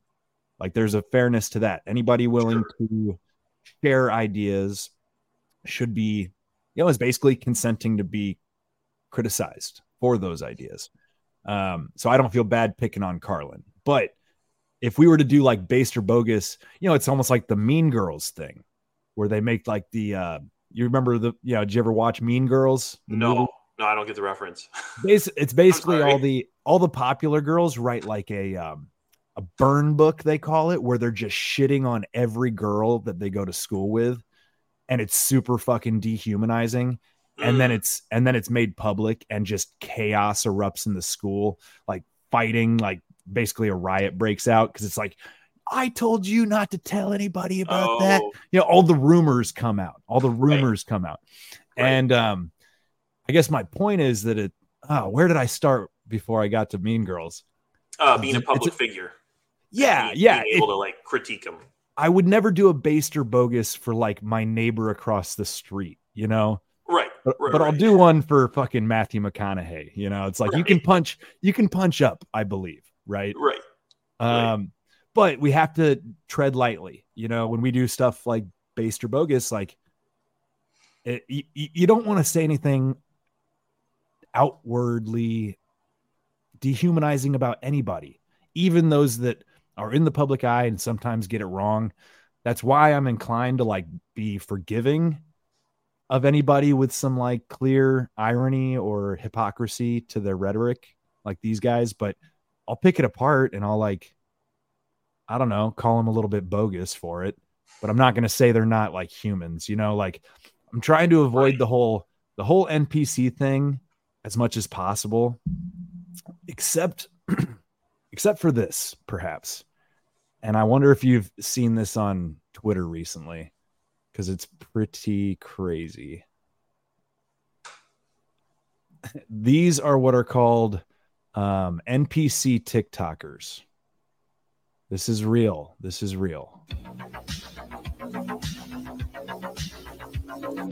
probably saw this and were wondering, is it as bad as I think? Yes. Marshmallow. Crunchy corn. Yum. Kitty paws. Pumpkin. Yum. For me. Taco. For me. Welcome to TikTok's latest wholesome contribution to society. It's literally called the NPC trend. Drop. Fire, meow. Hee-haw, yes. You got me feeling like a cowgirl. Balloon.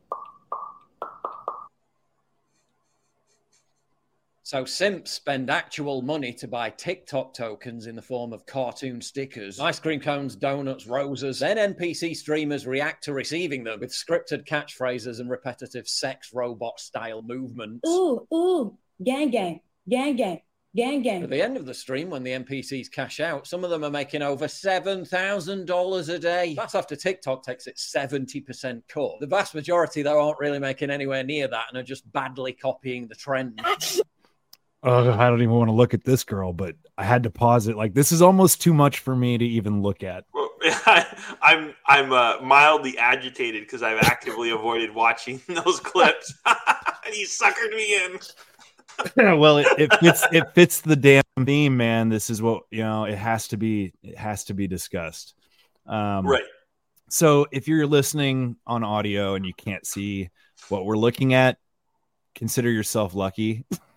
Yeah. It's a magnification of performative activity.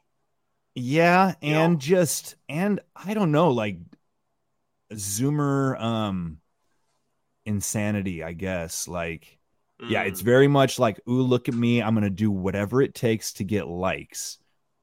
Right, and there's enough weird, and essentially a lot of these people are like OnlyFans models. So there's some weird overlap there. They're basically trolling for members on OnlyFans. And it's very disturbing to watch. They look like robots / crazy people, like methed out. I mean, they're not methed out. They're just performing, but it's very methy because it's like jerky and like the guy said, kind of like sex robotic, like they're trying to pretend, for anybody that doesn't even know where the NPC meme comes from, it's like a player in a video game that you don't control. It's a character, non-player character, right? It's one that just responds to the programming. So the whole thing is they're being manipulated by their people commenting with these emojis. So people are controlling them via TikTok. Right. And it's very weird. It's a very, I'd call like kink fetish, weird, like bizarro, like perversion. I'll just use that word, perversion. Well, and you're familiar with the concept of the uncanny valley. Normally that's approached from the side of cartoons, right? But this is approaching the uncanny valley from the side of humans. Jesus Christ, that's like the idiocracy idea, like where as our technology gets better, we get stupider, and we kind of hit this weird like crossing of the lines in the curve, and the whole world just is like stupid, like, but we have enough technology to sustain us to a point, and everybody's just half cartoonish. And yeah, dude, that's a disturbing idea. It really is. And I hope it stays as a bizarre trend and doesn't become more and more real, right? Right. More and more prevalent. Yeah. Yeah. I don't even know if I want to watch much more, but let's just do a little bit. Oh, boy. A whole generation with 1,000-yard stares, hopelessly addicted to a Chinese spy app, now literally behaving like robotic computer code to feed their narcissism-addled dopamine dependence. If you only knew how bad things really are. Marshmallow. Crunchy corn, yum! Kitty paws. Pumpkin, yum! How spicy. Naturally, the legacy media, fresh from denouncing an anti-child trafficking movie, rush to their defense. Whenever they endorse something, you automatically know it's trash. Vice, the same publication that celebrates virtuous pedophiles, claims the trend has made a lot of people mad. Mad as in driven insane by cringe overdose, maybe. Mad angry? Not really. Most people are just wondering what the hell happened to Gen Z. One of the most high-profile progenitors of this slop is Cherry Crush, who calls herself an AI Tamagotchi. She's so childlike, cute, and innocent. Give her money. dog, yum. And of course, it turns out she's an online sex worker and adult performer, otherwise known as a prostitute. Another top TikTok NPC live streamer, Pinky Doll, advertises a free sex tape once you subscribe. Ice cream's so good. Ooh, ooh. Okay, that's about all I can stand. So just oh god, dude, like we're dehumanizing ourselves, right? Yeah, no, that's a good point. That's the reason I brought it up. And it makes it hard not to refer to people as NPCs when they actively ask to be called them, you know? That's a scary, I hope it's a short-lived trend, but it's sort of the selling your soul to the screen thing, man. Like,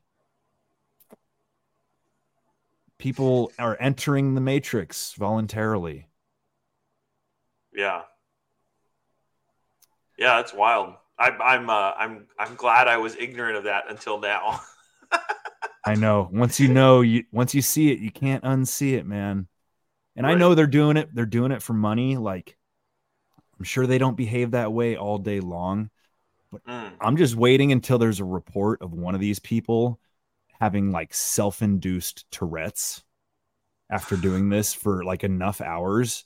It just scrambles their brain, and that's like all they become a full-blown walking NPC with no other thoughts than like ice cream cone, you know, kitty paw. It's like, oh my god, dude. Yeah, that'd be interesting. I don't know. Yeah. Sorry to break that ignorance for you, but you know what it made me think of. Did you ever watch? You know, I'm a bit of a movie and TV buff, right? Sure. If you can't tell, I often find good references to this thematic stuff we're trying to do through TV and movies. And one of my favorite shows was Community. Pretty damn funny show. But the premise of this, I'm kind of showing you the last couple minutes of the episode, but it takes place at a community college, right? And some tech startup guys come in to beta test a new app at their school. And they ask everybody to download the app. And the whole premise is that you rate the people you know. R-A-T-E, rate. Right. Okay, just to be clear. Yeah. And it's called Meow Meow Beans. Like it's so stupid, right? The only thing it allows you to, everybody signs up voluntarily, and your peers rate you 1 out of 5 Meow Meow Beans, which are basically little cat emojis, right? Okay. Now, keep in mind, this was filmed, I want to say maybe 6-7 years ago. Like, I think the creator of this show is the same creator as Rick and Morty, excuse me. And he's got a very dark, almost prophetic vibe to him. You know, it's almost like a twisted Simpson-esque ability to predict trends in the future. Right. But this feels a little bit on the nose with what we're looking at with these NPC people. Basically, it creates just a dystopian world in this community college where everybody's fighting for clout, I guess you'd call it, or status, right? Everything is about how many Meow Meow Beans you have, like the average of all your votes. And like the people that get to 5 Meow Meow Beans have like more say than people that only have 1. So it's like a totally dystopian setting. And it's really hilarious. But here, I'll play the clip. That's about all the background you ought to know. Oh boy, here we go. And do I? Okay, I'll just say she's like the leader of the ones. Oh, she's like a total like communist revolutionary. Okay. Okay. You're right. Here we go. Here correctly, that is a 5. You felt you could park in handicap spots? Well, see, that's just part of the Kugler style. It's human crap style. Right him. All right, they're basically at the point of, let's say, like the proletariat. Yeah, the guillotine. Thank you. Okay, that's what it looks like. Yeah, it's the point of the guillotine. Like the ones figured out a way to overtake the 5s. Okay. They convinced everybody that wasn't a 1 to become a 1 so that their quote unquote oneness would be enough. Would be enough collectively. Oneness, huh? Okay. It's so. Gosh. I mean, it's just so funny and on the nose. Right. I'll try not to interrupt it too many times, but. Okay, but that's low. They're stripping all the fives down to ones. Must be cleansed of their 5 filth and reduced to oneness. Jeff, hey, Shirley, I'm not a 5 anymore. I'm a 1 like everyone else. I'm like everyone else. Who's next? All right, I'm gonna pull the plug. Oh, great mother of ones, mustard-faced savior, there is still a 5 hiding among us that has not been cleansed. Nonsense. All 5s were reduced to oneness in the great purge of about 2 minutes ago. This 5 cheats. It never registered, yet was given a 5 from outside the system. Behold, the Meow Meow Beans app. Its beta test ended days ago. It's now available in the App Store. 99 cents. 5 stars. This 5 lied to us, used us, judged us, yet exempts itself from judgment. And I'm pretty sure it's selling our information to spammers because I am getting a lot more email, and trust me, my penis needs no enlargement. So how do you cleanse a 5 that's unregistered? Delete it.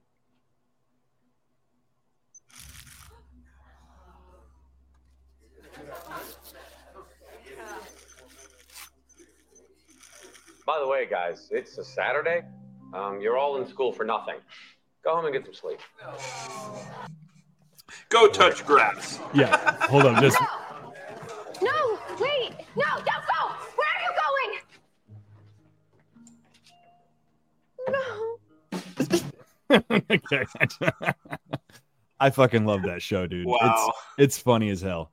So yeah, I mean the point there, right? They with just a little bit of like nudging and this like weird introduction of like a caste system of sorts, popularity driven, like the whole ecology of the school basically collapses into this like horrible nightmarish scenario. Like you said, the guillotines come out. And it's almost like, dude, with this TikTok shit, I don't believe it's the government's business to ban it, right? I don't believe that's how it should be handled. Sure. People just need to sign the fuck out. If it gets too fucked up, man, just fucking bow out of that shit. But they've made this shit super powerful and addictive, and like the trends are not in our favor, brother, as far as being full-blown humans. Right. Again, I don't even want to encourage thinking in terms of people not being human, but it is a little bit weird when technology is thrown into the mix. It's a whole nother factor. Yeah, I'm all to your point about banning TikTok. I'm always a little concerned when somebody says the solution to my problem is to get a force to use to get the state typically to use force on other people to get them to align with what I want to happen. It's like, well, that seems like that's a you problem. I need everybody to participate. It's like, well, that's not a very good solution then, is it? If you have to force everybody to do what you want. Exactly. I almost think that might have been part of the plot of this whole thing. Like the community college gets paid to host this beta test. And because, the community college is broke all the time. They have to do it. And like everyone has to participate. It's almost like obligatory. Right. And yeah. Anyways, worth a watch. I'm not sure what season or episode that's from, but it's pretty good. Yeah, man, I don't know. Like, any thoughts? I know I've been like kind of dominating with the clips and stuff. I want to keep it open to anything you have to say. Yeah, I mean, I did kind of have one thing I wanted to say, and this is kind of partly what sparked my whole interest, or the reason for my tweets on the topic. Or I think you're offering replies, but also just like I did just tweet some things. speaking to our circle, Mm-hmm. again, it's very easy to point fingers, and I'm not saying that we shouldn't. There's a lot of value in that. But speaking to our circles, one specific thing that I've noticed is the whole wood chipper meme, right? That is, yeah. There's dehumanization. And I've heard people literally say, pedos are not people. They're not humans. And I know that the knee-jerk response for someone to say, oh, you're supporting them. It's like, no, they are very bad people. Don't at all get me wrong. My thoughts on the subject are functionally similar to what people are saying. But the concept of a wood chipper is, especially saying that they're not humans, right? Again, if you need to say that a legitimately bad person is not human in order to feel good about your execution of justice, let's say, then you have a problem. Yeah. There's no need to lie to yourself in order to make this person a bad person. They're already a bad person. And if justice is being dispensed and you're lying to yourself to do it, then that's a you problem. Right. Yeah. And also, we would, and I use we loosely. I'm not trying to define a particular group, but we would often say torture is bad. Torture is unjustified. Just today, I was listening to the Biting the Bullet guys, and they said, hey, the one good thing John McCain had going is that he was opposed to torture because he experienced it and he knew that it was a bad thing. Yeah, totally. And then the whole joke, and I understand there's a joke element to it, but it pushes into uncomfortable areas when people are like, oh, the only question is head first or feet first, right? Well, and everyone's like, oh, of course, feet first, blah blah blah, right? The what that means is that now you are desiring, you're torturing somebody. You're advocating for torture. Yeah. Yeah. If they're a bad person and need a certain application of justice, do it. Don't just kill them. The thing of it, don't torture them. I mean, a lot of people would argue with you and say like, oh, it's just a joke. It's just a meme. But it's like, well, you're treading on dangerous territory with that. Right. Because plenty of political cartoons were jokes and they served as propaganda. And they served as like dehumanizing propaganda.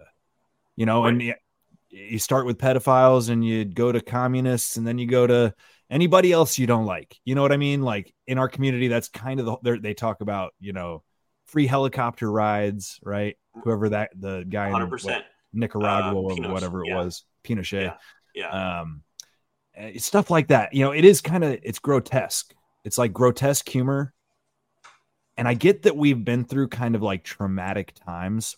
They talk often about how, again, like as a almost survival mechanism, firefighters, cops, paramedics often develop a very morbid sense of humor.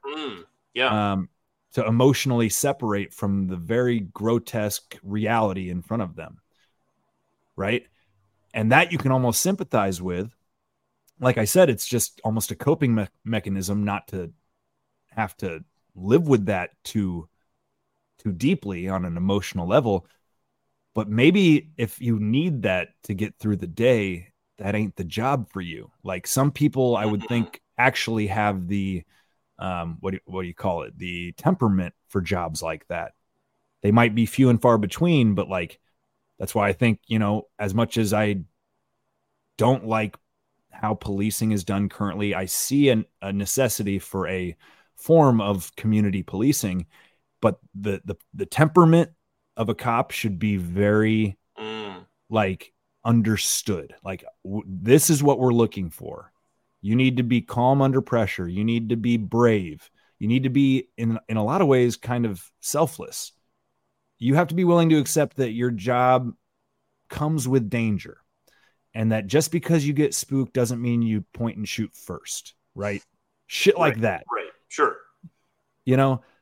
And you hear about, I've heard interviews with, speaking of cops where they kind of talk about, I almost want to say this was on like the Bill Maher interview that we clipped for WTF just on Sunday, where it was Bill Maher talking about he interviewed a cop who said, when I was in the black neighborhood, I hated blacks. When I was in the Latino community, I hated Latinos. When I was in the white community, when I was in the white ghetto, I hated white people. And like, it's scary when that's kind of the norm with people who possess that kind of power in particular, right?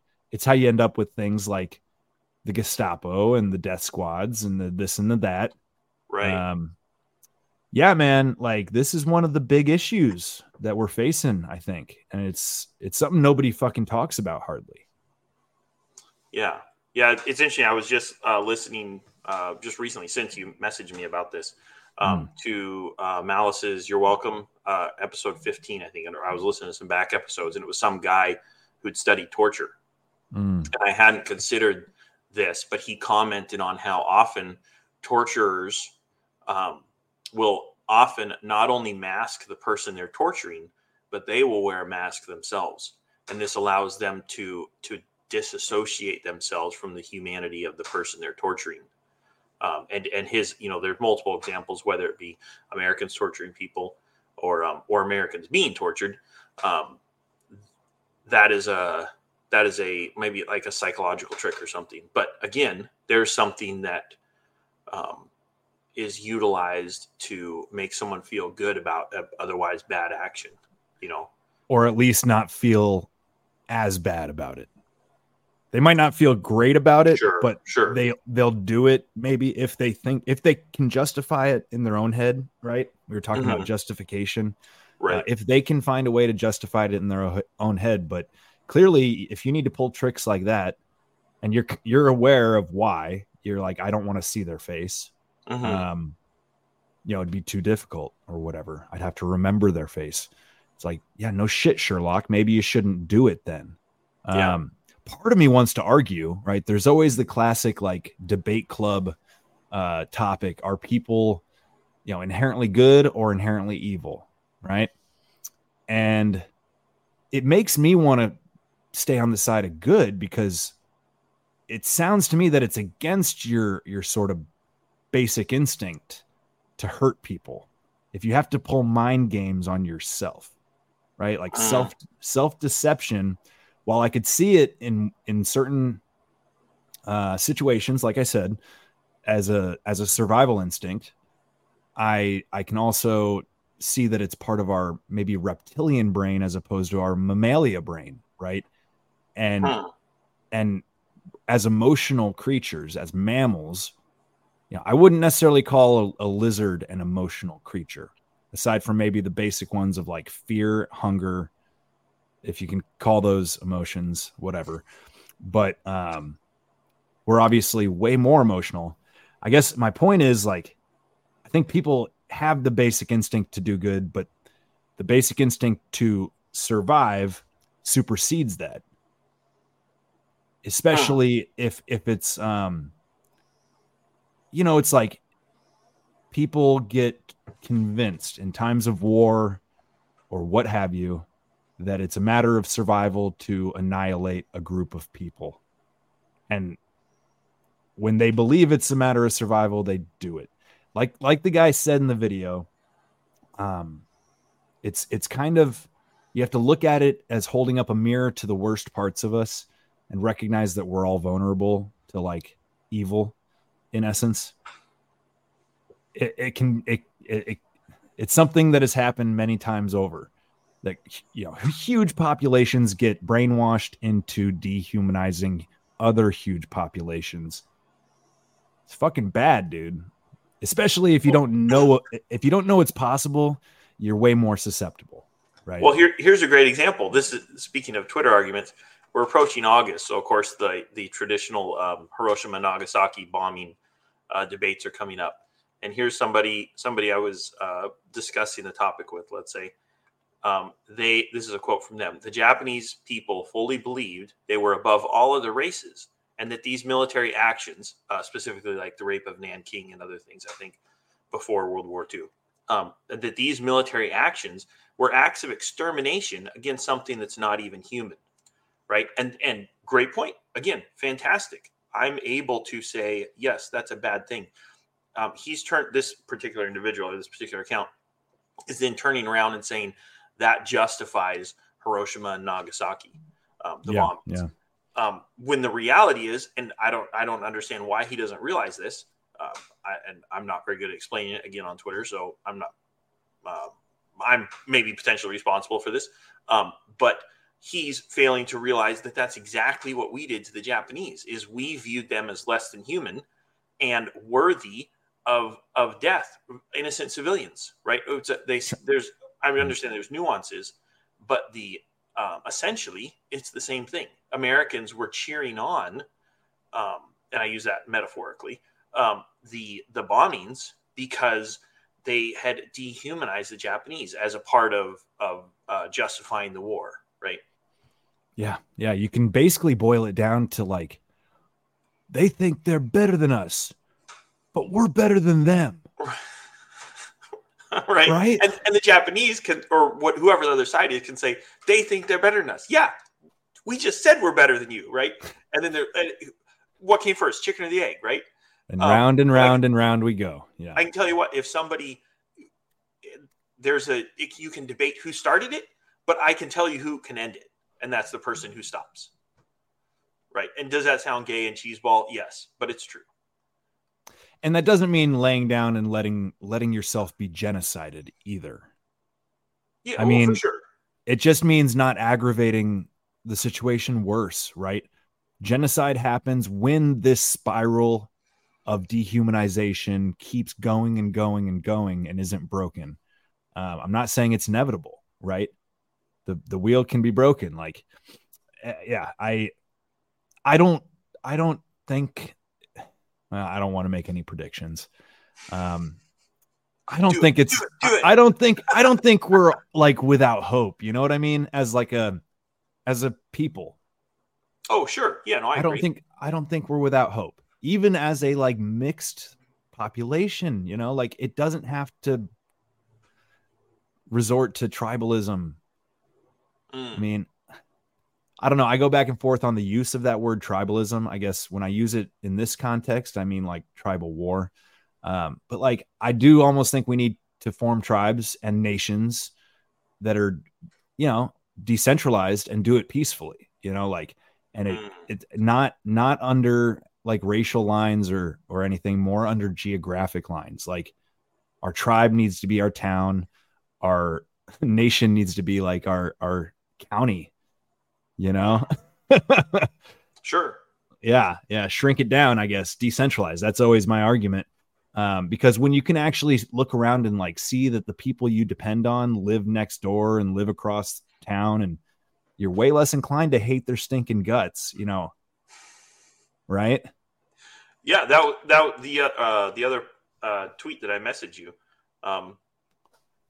this guy said, is it people on the left or the right that are dehumanizing their neighbors? He says both. Yep. Yeah. He says, get to know your neighbors. And just like you're saying, yeah, if you don't know your neighbors, it's easier to be suspicious of them or to, I won't say hate them, but to not be friendly toward them, right? But if you know them, you can disagree with them on topics, politics, religion, whatever, and still be like, you know what? He's a solid dude and he's got my back. If something happens, if my house starts on fire, he's going to run over and put it out. Whereas if you don't know your neighbors, you might be like, I don't know, will they help me if I need help? You know, well, go ahead. I was going to say almost beyond that whole, like, they've got my back thing, and maybe not even like, you know, they're like a contributor to my well-being necessarily, but like, well, I know their older brother or mom knows, you know, their grandmother, this, that, and the other.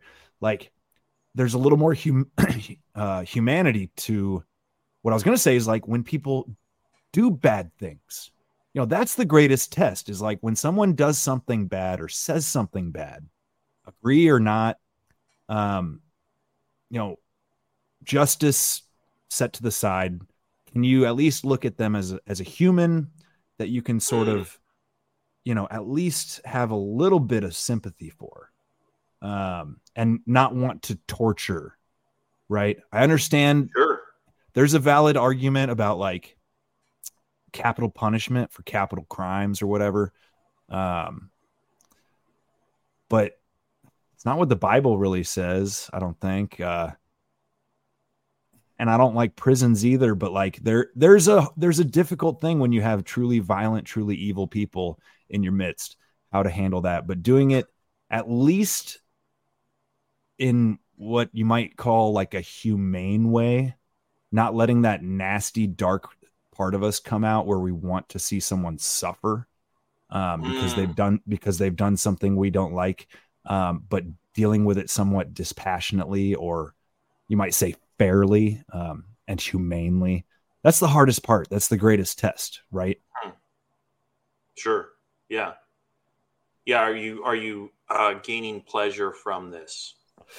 Yeah, that's a really sick kind of perversion that comes out of people when they enjoy seeing something in pain. It's horrible. Yeah. Huh. Yeah. Yeah. Back to my my example there. If I allow the dog to continue to suffer, that'd be worse than putting him down, right? Especially if I took pleasure out of seeing the suffering. That'd be sick for sure. You know, it's good you called back to it. That's it's kind of ironic. I was almost gonna spill the beans when you brought up your pooch.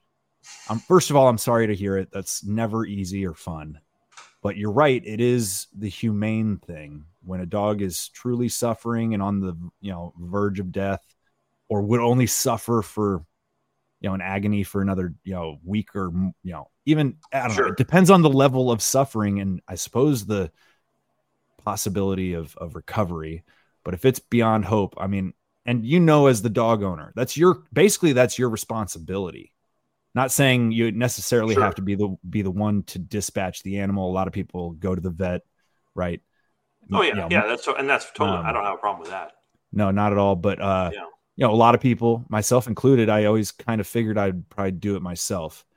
I'm almost inclined not even to ask you. That's like a really personal question, but it's a terrible thing. I've dispatched a few like suffering animals. Gopher that got run over on the side of the road, but was still breathing.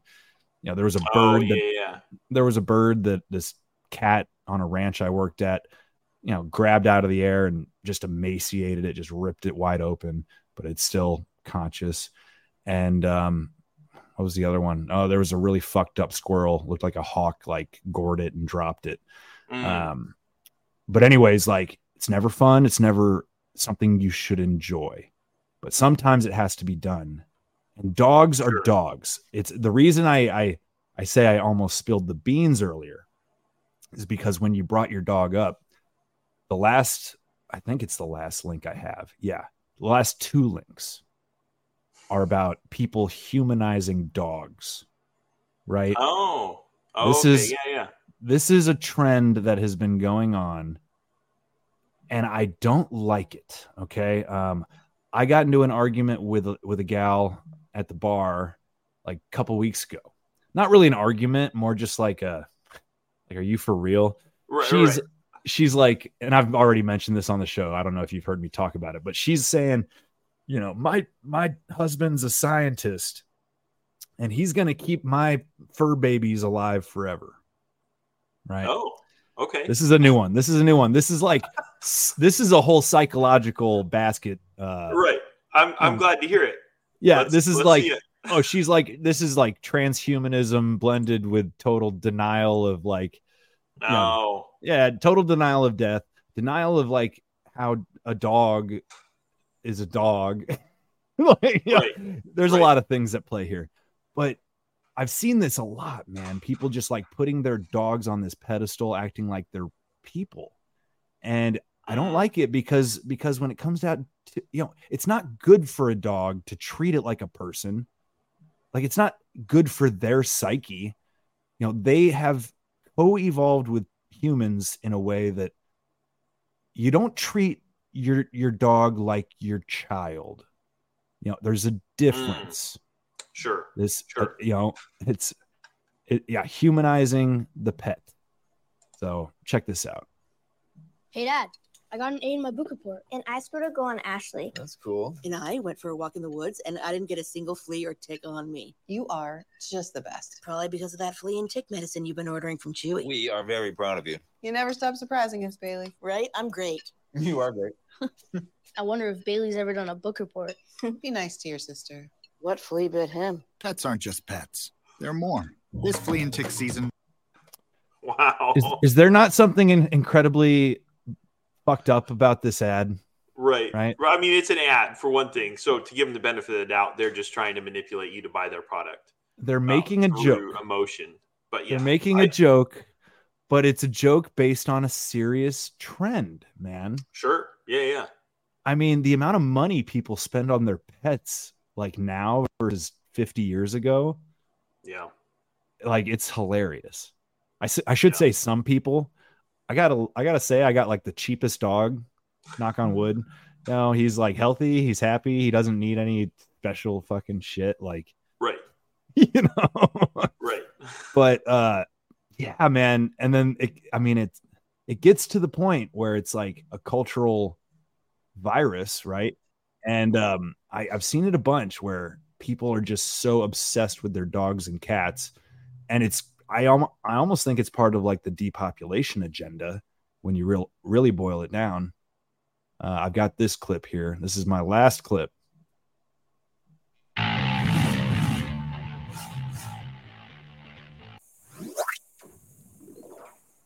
I saw you at the dog park yesterday. You were very excited about your dog. You asked me, you said, how many months is he? And then you were worried that it was a she and not a he, because that's important because it's a dog.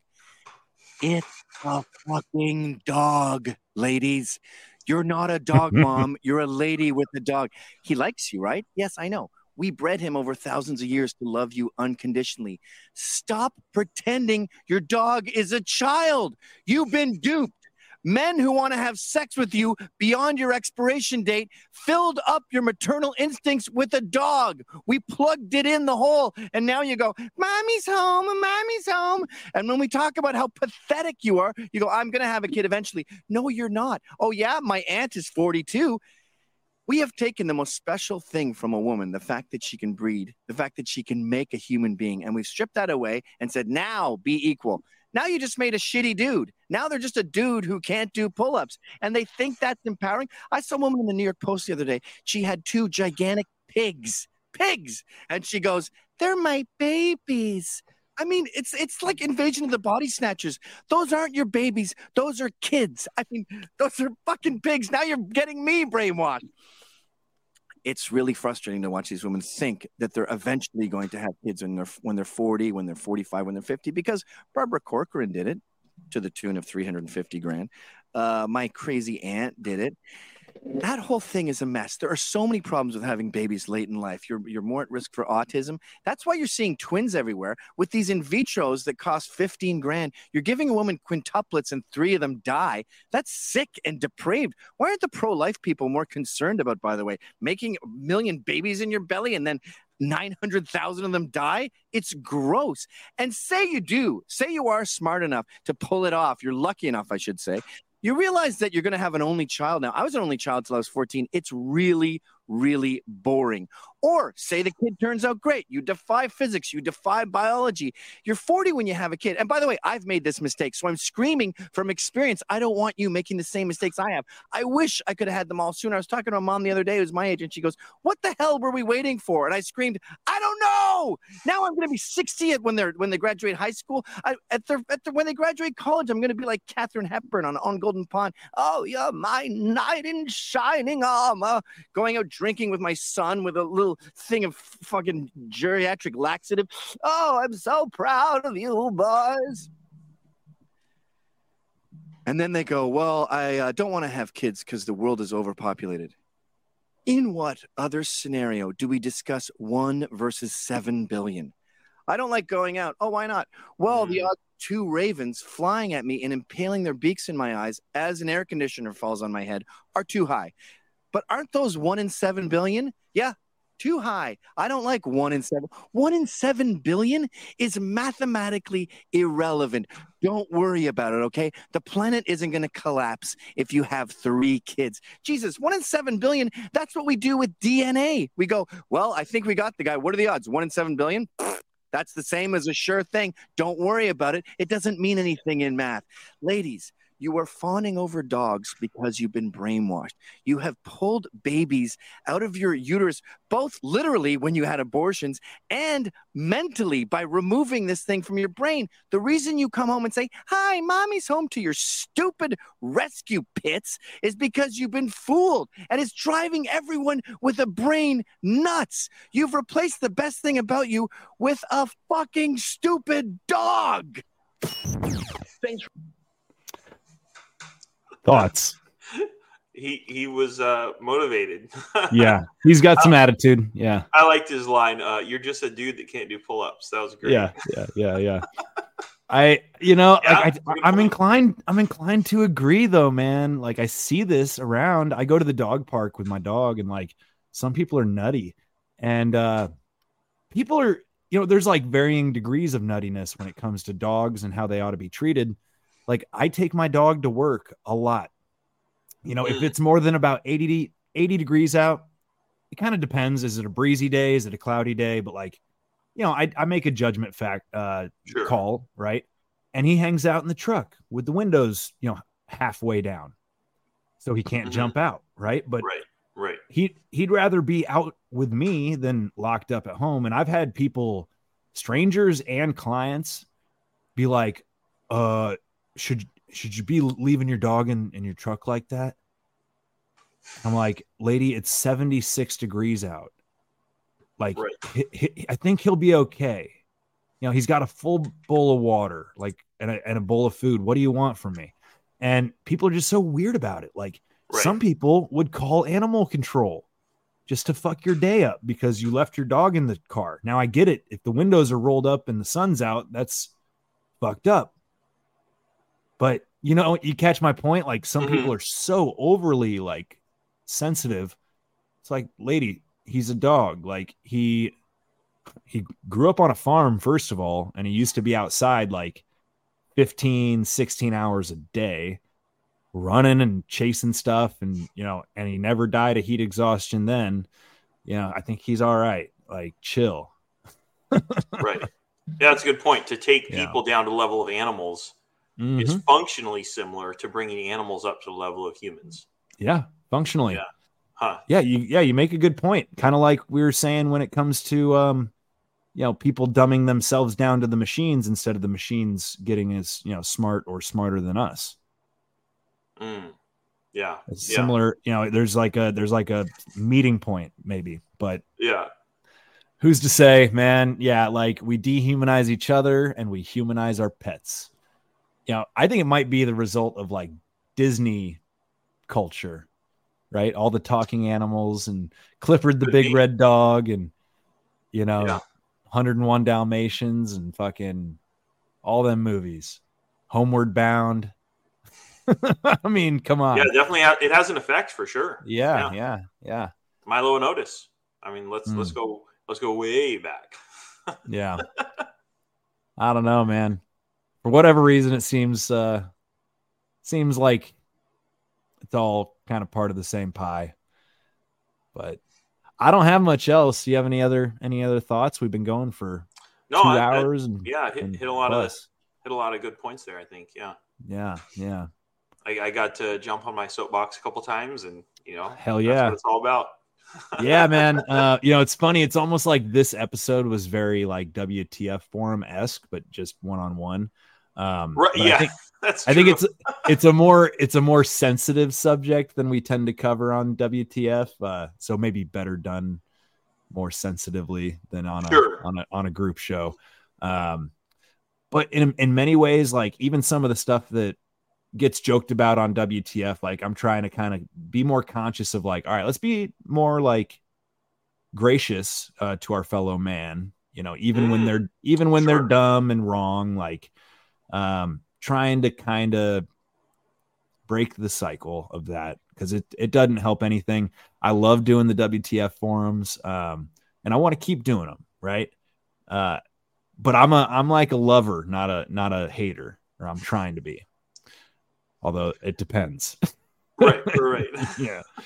Yeah. Always trying. Well, hey, Walt, as always, it's a pleasure, man. Yeah, dude. Yeah, I appreciate it. Thanks. That was a lot of fun. Absolutely. Yeah. Well, we'll talk again soon, and thanks for coming on Easy Peasy. Yeah, appreciate it.